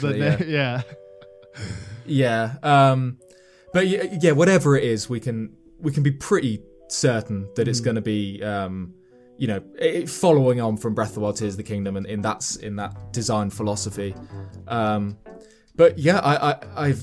I can't even begin to imagine what kind of setting they could be doing. I mean, I'd personally love to see a open air ocean game, like if you imagine the Wind Waker, but with Breath of the Wild's design, modernized, where we can swim underwater, especially because that's something that was missing. That's the weirdest thing. The one game that's missing it, the one 3D Zelda game outside of the Wind Waker that's missing underwater exploration is Breath of the Wild and Tears of the Kingdom. Which are meant to be the most open games. The most restricting when it comes to water. exactly. So I'd love to see that kind of thing explored with the freedom of Breath of the Wild. Wow. Imagine you have Wind Waker's top overworld, but then a universe underneath with underwater travel. Exactly. That'd be insane. Imagine like Wind Waker's sunken Hyrule if there were kind of ruins on the seabed. And you could swim down to shallow ones, but then maybe to get to deeper ones, you had to have different items to survive the pressure or breathe underwater or something like that. I'd love to see something like that, but yeah. What about you? Where do you see Zelda following on from Tears of the Kingdom?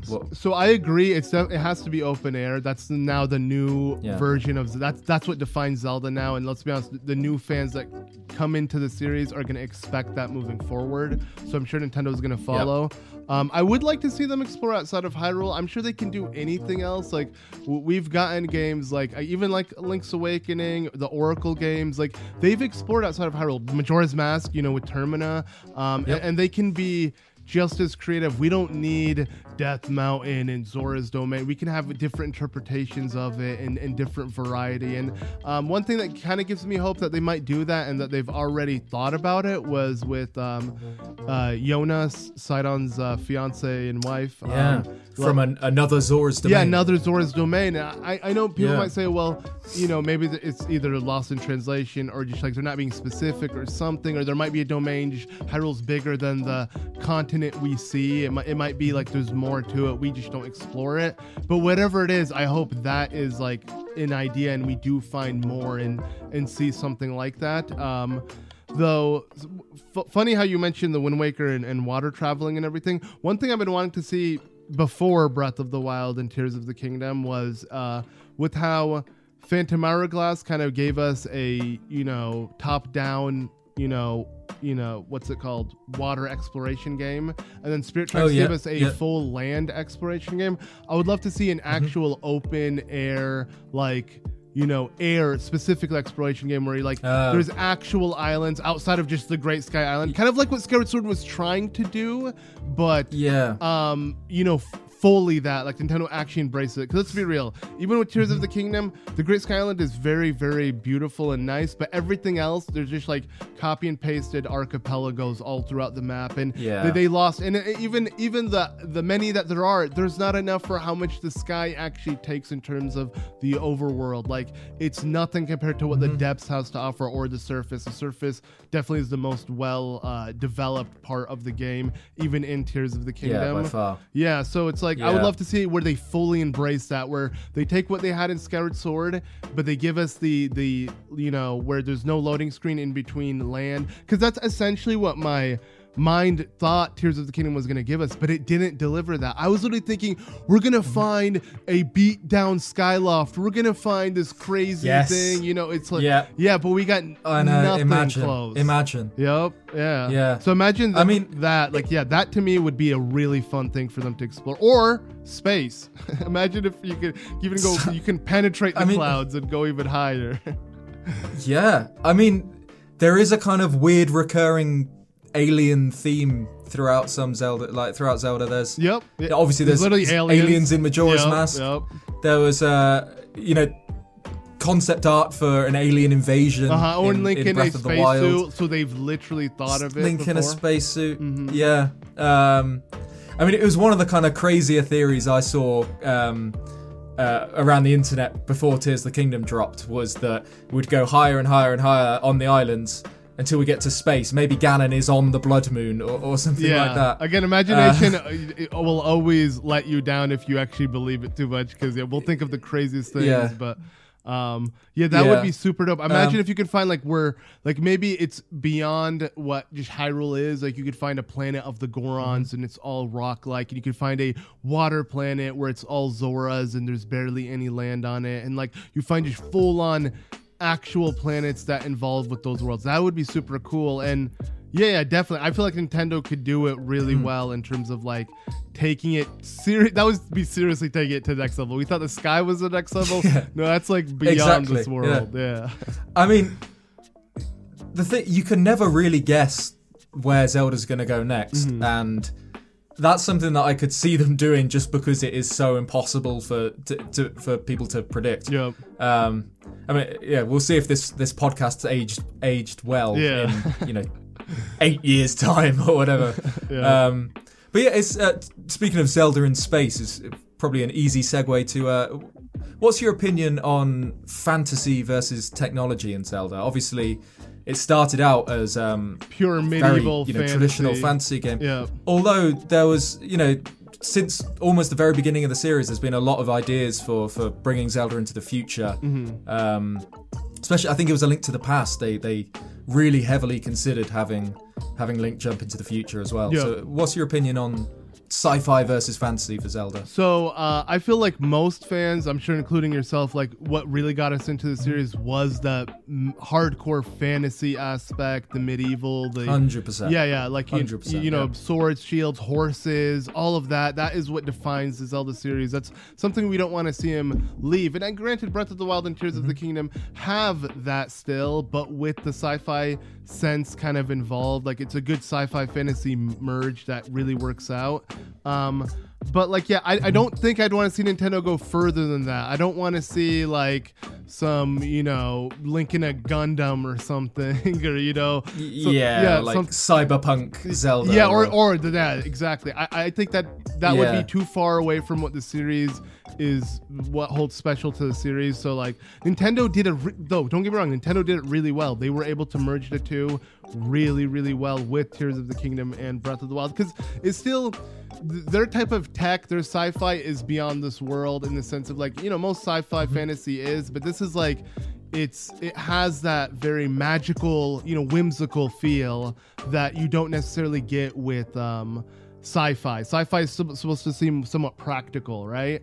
I feel like, Tears of the Kingdom and Breath of the Wild, it has that whimsical nature to where it's still fantasy-like, it still has that fairy tale-like feel, it's not completely destroying it. So I feel like if they keep that route, it'd be fine, but deep down, a huge part of me just wants them to go back to, boots on the ground, just steal everything, just going in with, that kind of mindset. 100%. What about you, though? I'm completely in agreement. Yeah. I agree. Again, I really liked Breath of the Wild and its approach to technology.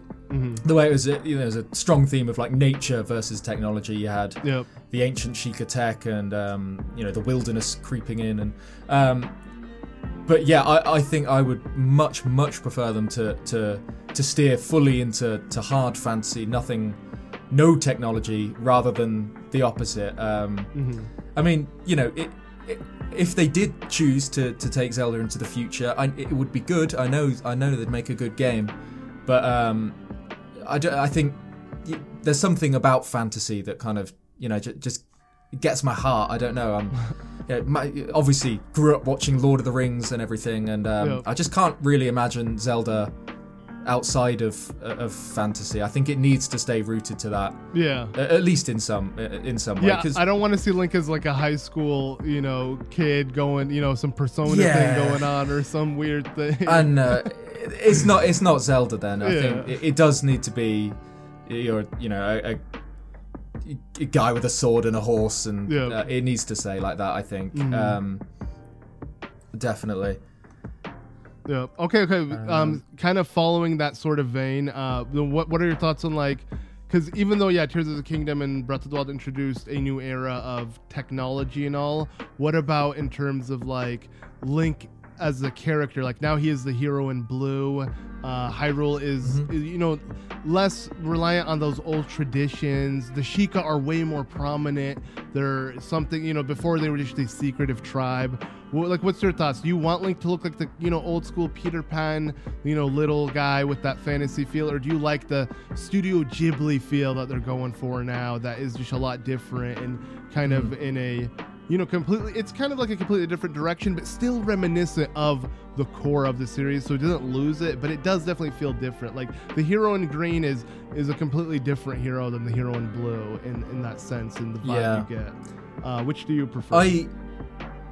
I do really like Link's champion tunic design. I love it too. If you could see me, I think it's pointing at my shirt, by the way.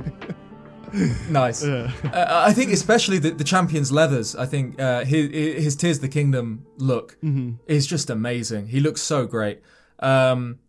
And I think it's definitely needed for a game, especially with Breath of the Wild, where they first introduced the champion's tunic. They needed to make a drastic change. It's kind of a statement, isn't it? It new shows age how Zelda. It's Breath of the Wild. Yeah, it's like a soft exactly. reboot. Breath of the Wild is a new age of Zelda. Yeah, and I do really like it for that reason. And I think they might have said something along the lines of there's so much green grass in Hyrule now. That you need a character that's blue rather than green, otherwise it just gets lost. I wonder if that's deep down their design. That was the reason why they chose that design. I think it actually was. Wow. Okay. But so I do like the Champion's Tunic Link, but yeah, I want to see the green back now. I think because Breath of the Wild was such a special event for the series, and it's going to be the foundation that they move on from. I mean, I hoped with Tears of the Kingdom, this is one disappointment that I have with the game, I hoped that it would be Breath of the Wild's foundation, but then with some classic Zelda elements reintroduced. The big one for me being kind of classic dungeons, an item progression rather than just unlocking. Yeah, no, sadly they doubled down on Breath of the Wild's changes. They only gave They doubled down. Yeah. They doubled down. For better or worse, they've really doubled down.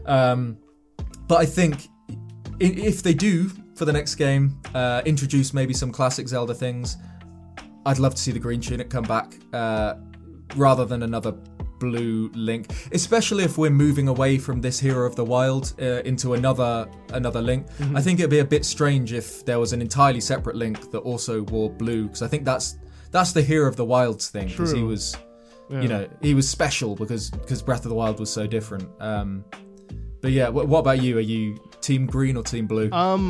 I'm kind of caught in the middle. Because I do think, I like how Link looks less silly, because let's be honest, the green hat, the hat, it's very reminiscent of Peter Pan. So I do like how they made him a lot more just modern looking. But no, I do agree, and I think it's just a lot of nostalgia kind of coming through in the sense of that's Link. He's the guy in green. It's goofy looking, but it's like Mario. Mario's an Italian plumber. You know what I'm saying? And you can't change that. Yep. He's a dude in red, and he looks super goofy, and it's but it works. So it's if the green Peter Pan look works, yeah, keep it. And I like the idea that you're going with in the sense of that could be the era of the Wild, and they stop there, because it would be weird, to continue the Champion's Tunic.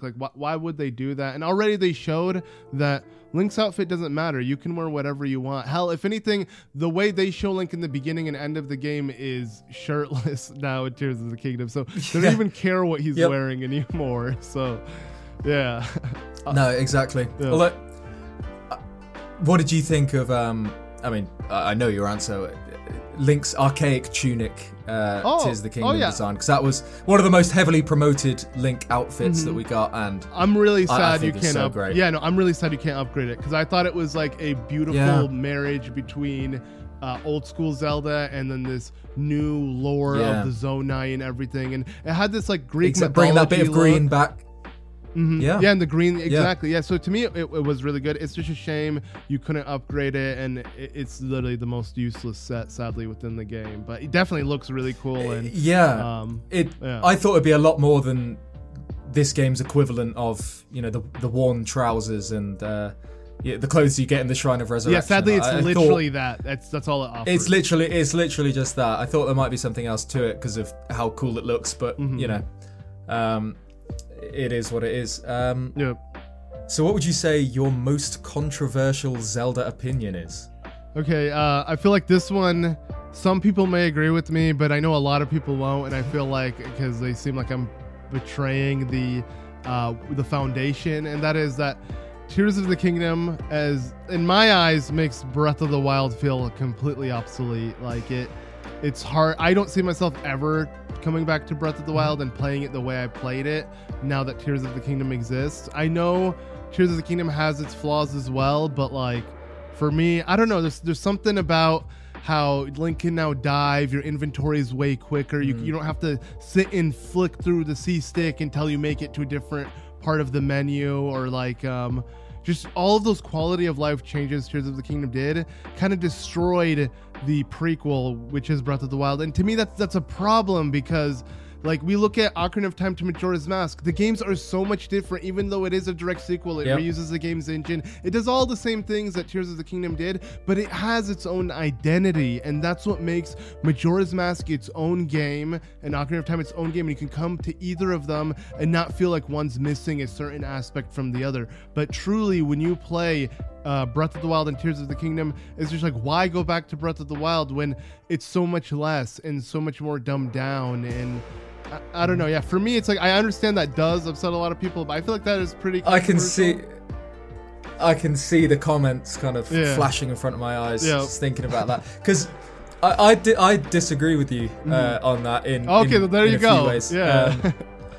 I really. So, would you say that Tears of the Kingdom invalidates Breath of the Wild's shrines? Because I think Breath of the Wild shrines are so much better than Tears of the Kingdom. I agree, and I think I could see myself replaying Breath of the Wild just to go through the shrines again. I can agree in the sense of like specifically like stasis, but even stasis is like not that special. Like eventually you get the idea, and I don't feel like it's as utilized. I feel like a majority of the shrines, at least in Breath of the Wild, were heavily on like gyro controls and rotation, and I feel like those don't hold much value to. There's a few gyro ones, which I would agree with. Mm-hmm. I agree aren't great, but I think if you take those, I don't know, maybe 15, maybe 20 at a push. Yeah, might aside, be pushing it. Yeah. Okay. I'd say the rest are better, mainly just because I felt there was a clearer solution to Breath of the Wild shrines. Obviously, you can break them in certain ways or whatever, but Tears of the Kingdom, you can break basically every shrine. But I feel like that's what makes it special. I mean, like, because it truly is up to the player's creativity, and I feel like that's what Nintendo was initially wanting with Breath of the Wild. It is, but I think it's kind of too much of that sometimes, where I think sometimes restrictions are good with puzzles, especially because once you work out things like how you can lift something with Ultra Hand and then recall it to create your own platform. True, that's like you can break way more shrines than it is intended. Yeah, that is true. And it kind of feels like you're cheating, but then you're not. You're using two of the game's main abilities together. I guess that. I guess I agree. I think So I think that my issue is, and maybe because I'm the way I'm recalling it and the way I'm looking at it is like, once you solve the puzzle, it's kind of that novelty is gone. Coming back to it, unless it's like you completely forgot about the game, you're gonna immediately pick up on what to do, and it's gonna be really simple. So it makes the shrines almost gimmicky. You know what to do. You go in, you kind of do the thing, and you leave. And I feel like that kind of makes it to where when I look at Breath of the Wild shrines, it's not as important anymore. Because what really makes Breath of the Wild and Tears of the Kingdom for me aren't the shrines. It's more so locating the shrines and the open world that it holds. World itself. Yeah. So it's like, and that novelty isn't taken away from Tears of the Kingdom. Tears of the Kingdom, if anything, does it better. Yeah, it gives you way too much freedom that you lose the riding on your horse vibe, and you kind of just glide to each actually island. What I was gonna say. Oh, okay, yeah, because that is but here's the thing, that's your choice. You know what I'm saying? If you want to still be on a horse and do it that way, you can. So you can play it in an old school sense. You just have to choose. So I like the idea of freedom, but I do agree the way Breath of the Wild grounds you makes it to where Hyrule feels like truly this massive special place, unlike in Tears of the Kingdom where it's kind of overlooked. Tears of the Kingdom, you feel more like you're kind of like, I don't know, on God mode. Yeah, or something, exactly. Yeah, it's like traverse the map so easily. Yeah, you play Minecraft, right? It's literally going from survival to creative. That's literally that's the transition the games have. Yeah, that's a great way to describe it. Yeah. But I agree with you in some regards, but I think overall, I wouldn't say that it invalidates Breath of the Wild. I think in most ways, Breath of the Wild still holds up as something different. I mean, I can still see where you're coming from, but that's just wholeheartedly how I feel. But again, I get it. And but again, you were asking for a controversial take. What about you then? Yeah, I mean, you did well. Okay, this will really annoy people. I need to explain myself why, but okay, I'll say I don't enjoy playing through Majora's Mask. What? Yeah, and I love Majora's Mask, as in I love the world and the characters. Don't tell me it's the and anxiety with time. Is it that? Is it? Yeah. Oh, okay. I am not good with time management, and ever since I was a kid, that game, I don't know. I know, Song of Double Time makes it easier, things like that. Sorry, Song of Inverted Time makes it easier, but I still I don't like exploring on a clock. I don't like working my way through a dungeon thinking, am I actually gonna make it, or am I gonna run out of time? And it's less of a problem for me now. Now I've played the game, I don't know how many times I've played through Majora's Mask, but now it's not as stressful for me now because I know what to do and I know where to go. Yeah. And I don't run out of time now. So I think maybe I should rephrase that. I didn't enjoy Majora's Mask. Now I think it's less stressful for me. But yeah, I think the idea of Zelda on a timer isn't something that I love, even though the whole cycle and the way every character has a schedule and the way that the 3 is what days makes time in my eyes. That's what makes it so good. Yeah. That's what makes it so good. And narratively, it's amazing. It's kind of like Groundhog Day on steroids and or Groundhog Day on like mushrooms or something. It's so weird. Yep. And I think there's so many advantages to the time system, and I understand. It is the reason the game is as good as it is in some ways. But yeah, I think I'm a bit scarred from playing it as a kid and not enjoying it because of the clock. Yep. And I think that's still kind of a lingering opinion I've got, that Zelda on a timer is just not something I love. Yeah. I see where you're coming from, but I think mainly because, you get to see everyone's schedule and like really it takes Zelda into a real life scenario. It's like they're no longer NPCs, they're actually people with their own lives, living throughout it, and you get to experience it. That to me does it, and it just makes it worth dealing with the anxiety of the moon crashing down. Like, I'll take that if I can live in that world and really feel like what it feels like to be in a Zelda universe. So for me, I would actually want more of that. Like, I wish Nintendo would kind of revisit that idea, maybe not with the impending doom, but where scheduling really matters. I mean, I guess Breath of the Wild and Tears of the Kingdom do give us a glimpse of that. It's not they like do have schedules, because before it's less. Go ahead. Because you're not reliving the same days, so you don't see them exactly. You don't interact with them on the same level. Yeah, as but you they do in Majora's actually Mask. have a day and night cycle, like truly, unlike other Zelda games where it's like they stand outside during the day, and then when nighttime comes, usually only in the overall time can pass. You go back in, they're in the room, they're done. And so it is really nice having like a true day and night cycle. But yeah, okay, then with that out of the way, then what about your favorite Zelda side quest? And I feel like this might be similar to mine, or I'm gonna go straight off of what we were talking about earlier with time. So it's gonna be from Majora's Mask. I know exactly. Okay. I know. I think we're talking about the same quest. So I won't say the one I was thinking of. Let's think. What? I'm trying to think what even comes close to. Which one do you think I'm? Let's go with the same answer. Anju and Cafe. Okay, okay, sure. Is that not what you're thinking, or is that is what I'm thinking? No, that was spot on. Yeah, but that's I feel like every Zelda fan will go there. They're like, the Anju and Cafe side quest. I would say a close second, or like one that I'm always torn between, would be Terrytown's side quest. It's funny, they both end in a similar ending with marriage. In a wedding. Yeah, exactly.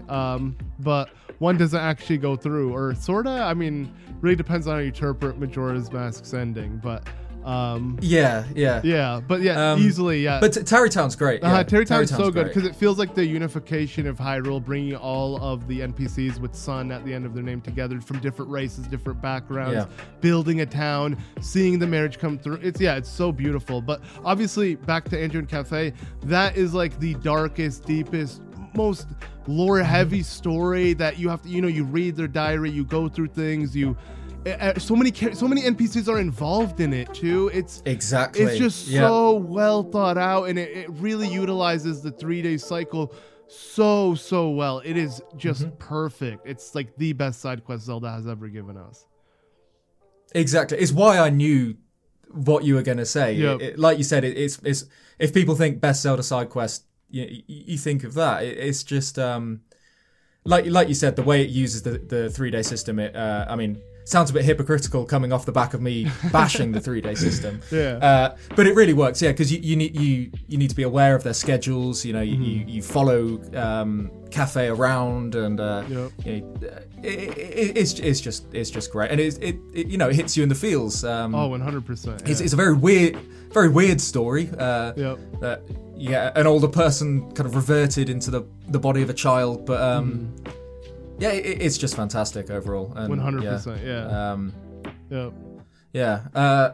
What would you say your favorite Zelda theme is? So I guess we'll narrow this down to. Do you want to say the main? No, let's go any Zelda track, any Zelda song. What would you say your favorite is? Okay, well, for me, I feel like for me, 100%, it would be Midna's Lament. You know, kind of like with Midna being my favorite character outside of the Triforce Wielders.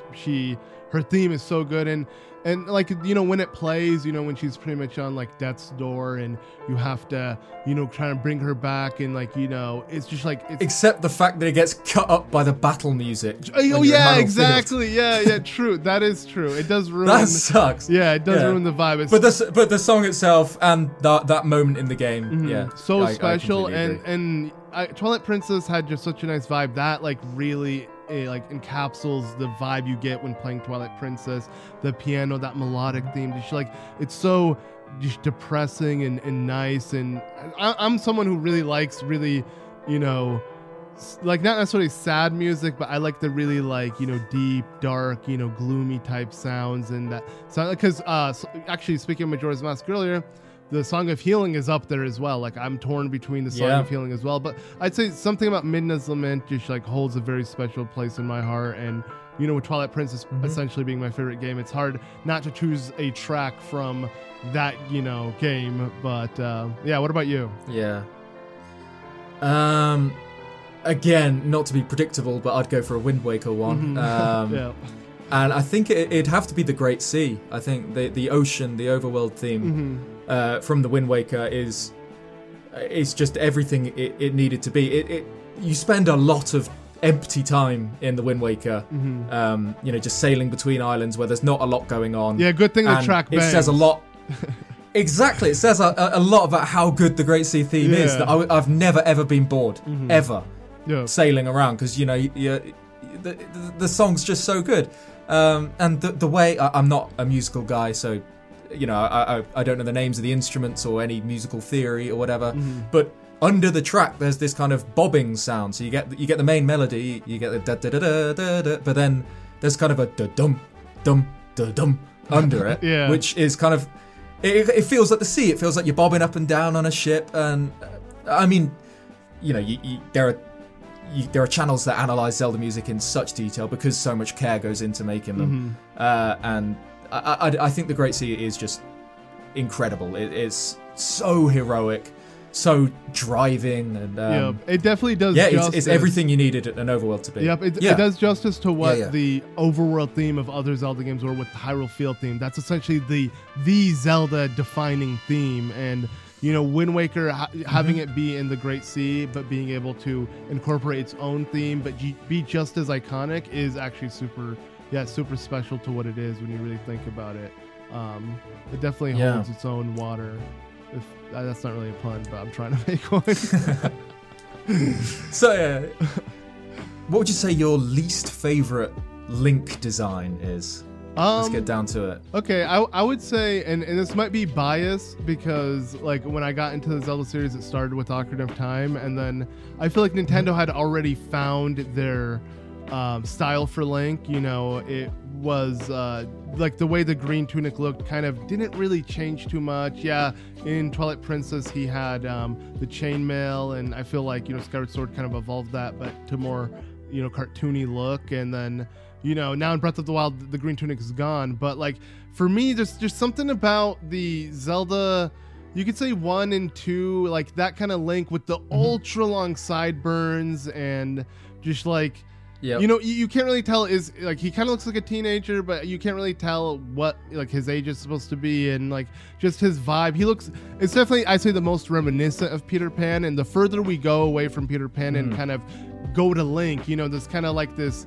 Nintendo slowly evolved it into their own character, their own style. But the closer we are to that inspiration, I feel like the worse Link looks. So I'm just not a huge fan of like that style. And it carries on sadly to even A Link Between Worlds. I'd say Link Between Worlds does it best because it was the modern version of them going back to that style. But I'm just not a fan of that Link design in general to begin with. What about you? I mean, I completely agree with you on that one. I'd go with kind of OG Links. I don't really love the kind of the tunic and then just bare legs underneath. Right, yeah, it and looks that a bit too. odd. Yep. Too Peter Pan. Real. Yeah, exactly. And I think, like you said, they've really kind of found hit their stride with Link design in Ocarina of Time, where they stopped making him ugly. They made a deliberate choice to Leonardo DiCaprio-ify him in Ocarina of Time. And I think since then, there hasn't been a bad Link design, I think. I mean, like you said, there's A Link Between Worlds is very retro-inspired. But yeah, I think Link generally always looks good. I think obviously a massive amount of effort goes into designing him for every game. Yep. And I think, yes, since they've really hit their stride with what they kind of want Link to look like, I don't think they've missed. So yeah, I don't even hate the older Link designs, but I think same. Yeah, it's got a weird, it's very still finding his feet. And I would say that they're probably my least favorite, are the really early ones. Yeah. Yeah, 100%. Yeah, I'm with you. What about your least favorite Zelda design? Okay. I feel like I don't want to just give the same answer because I do feel like it kind of falls under that belt. They still were trying to find their design style, but if I were to really think about it, I'm not a huge fan of Toon Zelda's design either. Like we said before, I really like Tetra and what they went for, but she if you're not goofy, like obviously Toon Zelda's not supposed to be goofy. So if she didn't go with that, quirky, Link is so silly in the Wind Waker. So it's not, you like the design because it's very cute and nice, but what they were doing with Zelda, making her a bit more serious, at least specifically in the Wind Waker, wasn't a fan. I guess you could say Spirit Tracks also carried that design. So, and they made her a lot more interesting. So I liked it, Exactly. Yeah. Exactly. So it really depends on her personality. But yeah, I guess since I would have to just be generic and say the old school Zelda games because they were still finding their place with her. It didn't really hit the same. Okay, what about Ganondorf? Okay, wait. What would be yours first before I jump into that? You're with me. Quite a boring answer. I don't like the Four Swords. So Zelda. Okay, but that's like Toon Link, but slightly amplified. It's different to. Yeah, it's different to the Toon Zelda from Wind Waker. Yeah, but just I don't really. Yeah, it just doesn't kind of vibe with me. Yep. But yeah. Let's move on to Ganondorf. Yeah, I feel like Ganondorf is more interesting. The big man himself. Yeah, okay. That's a lot more interesting. So I feel. Hit me with your favorite and your least favorite Ganondorf. Okay. Just design. Okay. Nothing else. Just design. Okay. Easily my favorite, and I bet 90% of people will agree at this point. It's Tears of the Kingdom. Like, man is looking swole. He's looking beef. He's looking nice. He's got that whole like samurai vibe to him. Yep, and he just looks the least like a gremlin type person. Like I feel like in Ocarina of Time, I don't know, there's something about him that just looked. I didn't like the mullet too. He's a bit goofy. Yeah, he's a bit goofy. Yeah, he was looking weird, and the mullet really ruined it. Like I remember, it didn't look like he had one until the final battle, and then you see it like kind of fall down, and it's just like, bro, get a haircut, man. Yeah. But because he gets that between the 7 years, isn't it? He has shorter hair at the start, and then by the time you meet him in the castle, what's going on there? But speaking of worst design, it wouldn't be. I'm okay with that. I would actually say the worst is the Wind Waker.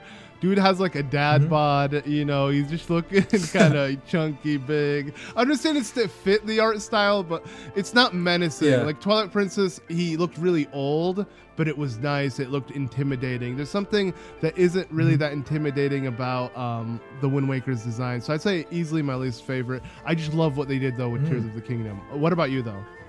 Oh, it's great. I think I mean, I love Tears of the Kingdom design. I don't think it tops Twilight Princess Ganondorf for me. Okay. I think, his suit of armor is great. His hair's a bit weird. It kind of I don't really know how to describe that hairstyle at all, but I think it just suits him. I think, and his face is so, I don't know, mean and strong. I think Twilight Princess Ganondorf is definitely my favorite. Yeah, he seemed the most confident. If you're just talking appearance. Yep. And he definitely seemed like the most Ganon-like character. The way he acted, his mannerisms, everything about him was so badass and just, it's just a shame we didn't see more of him throughout the story. Yep. He's kind of a twist villain at the end, but well, we do get that cutscene with the sages sealing him. Like, that was badass. So you see his eyes open up in the Triforce glow, and he's like raging, and it's great. It's great. That whole cutscene is amazing. But I think design-wise, I'd have to go with him. Least favorite, I disagree on the Wind Waker. I wouldn't say I guess because you have a soft spot anywhere close, like he does on his belly. Well, again, but I think it's not. It doesn't come close to Tears of the Kingdom and Twilight Princess. And I get what you mean about, his shape and his face isn't particularly menacing, but I think he gets so many points for that cloak. That what he wears is so great. I think it's so cool. But I think I would have to go Ocarina of Time. Really? As my I thought favorite. you would like it because you're such a Smash player. Like, I know you love to play Smash, that it would grow on you because that's like his main design in Smash. I was very excited when we saw Ocarina of Time Ganon was coming back. But yeah, I much prefer Twilight Princess design-wise. Ocarina of Time Ganon gets points for being the OG. But yeah, I think his design definitely improved from there.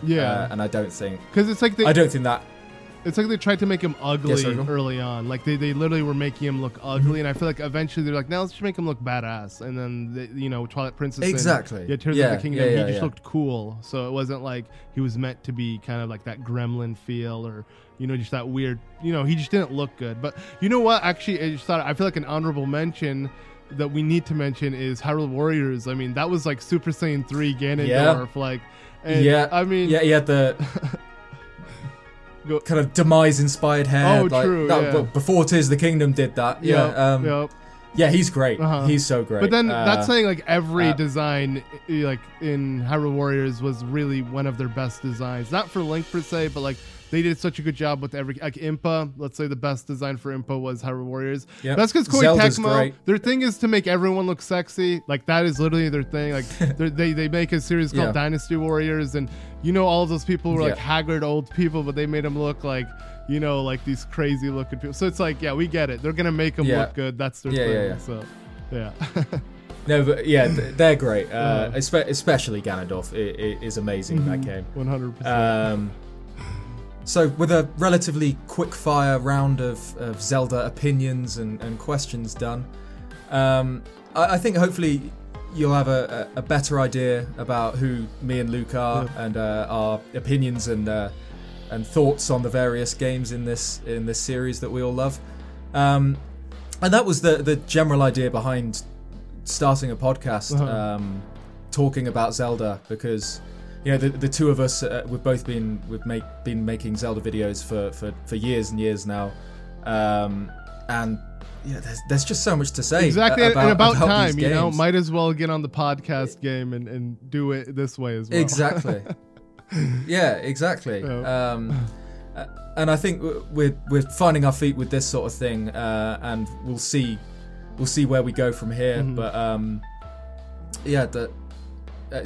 is there anything that you wanted to say to do with ideas for the podcast, or? We have a lot of ideas in store, and each episode will be focused on different topics. Of course, we thought the first episode would be a great way to just kind of introduce ourselves a bit and give you guys a better understanding of what got us into the franchise and everything. But definitely moving forward, we'll be covering certain topics, and definitely as the Zelda cycle does start and we get new things, it will be fun to cover those as well. Hopefully you guys are looking forward to that kind of stuff and just to get to know us better. Obviously, it won't just be myself and Ed throughout every single video. We might look into bringing other people. So if you are interested in that, definitely let us know and who you'd like to see and what you'd like to see us cover as well. I think it would be really fun because it will just be like a part on the internet that you can come and just watch two people ramble about Zelda and just have a good time, because these are our passions. This is like what we love. This is my favorite thing in my life. I'm sure you could say the same, right? Mm-hmm. Oh, easily. Yeah. Yep. And I think going forward that we won't do as many kind of random jumping between topics. Mm-hmm. I think we'll dedicate entire episodes to talking about things in detail, because I know I felt throughout this conversation, I'm sure you did too, that there was topics we touched on that I could have talked about for hours. Yeah, 100%. I kind of, had to stop myself and pace myself and shift topic into different things. Yep. But yeah, I think in the future it'd be really exciting to kind of break down this series and its massive history. And there's so many games, there's so many secrets, there's so many stories, so many theories, so many terrible opinions like the ones we've voiced today. But yeah, I think that there'll be a lot of fun talking through this series with you. Yep. Yeah, and hopefully you guys enjoy just finding that place to kind of nerd out with other people about like-minded things when it comes to the series and everything. And it will be all about Zelda. We may dabble with other things, but no, it's Zeldudes. We're dudes talking about Zelda. That's the point of the podcast. And that's something we've noticed even when we would just have conversations just on our own. We would be like, we can just talk about this forever. It'd be fun to kind of do it in a series kind of structure like this. So again, with podcasts being the new thing, the new wave, I mean, we're a bit late to it, but it's still relevant, right? So we thought it'd be fun to kind of do it in this way. But yeah, I guess that pretty much does it for the very first episode. As time goes on, I'm sure it will get a lot better in terms of flow and the way we tackle things. But hopefully you guys enjoyed it for what it is. We got to start somewhere. So I think it was pretty fun. I enjoyed it absolutely. a lot. Yeah, likewise. This podcast is something that we really want you guys to get involved in as well. Mm-hmm. So if you've got any opinions on anything we've discussed today, feel free to leave them down below. Same with any ideas of things you want to you want us to talk about in the future. Yep. But yeah, the whole point in this is just a place to talk about Zelda more casually, because we both have our YouTube channels, but obviously that's kind of edited content or what have you. But yeah, like Luke said, it's one of those things that we're so passionate about that once we start talking about Zelda, it's kind of impossible to stop us talking. So we thought it'd be great to have a place like this where we can just kind of talk unfiltered and at length about this series, because there is just so much to say. Yep. So yeah, if there is anything that you want to see from us in the future, please leave it below. Yep. And yeah, thank you so much for tuning in to episode 1 of the Zeldudes podcast. Yep. Look forward to many more in the future. Thanks for listening, everybody. Cheers, guys.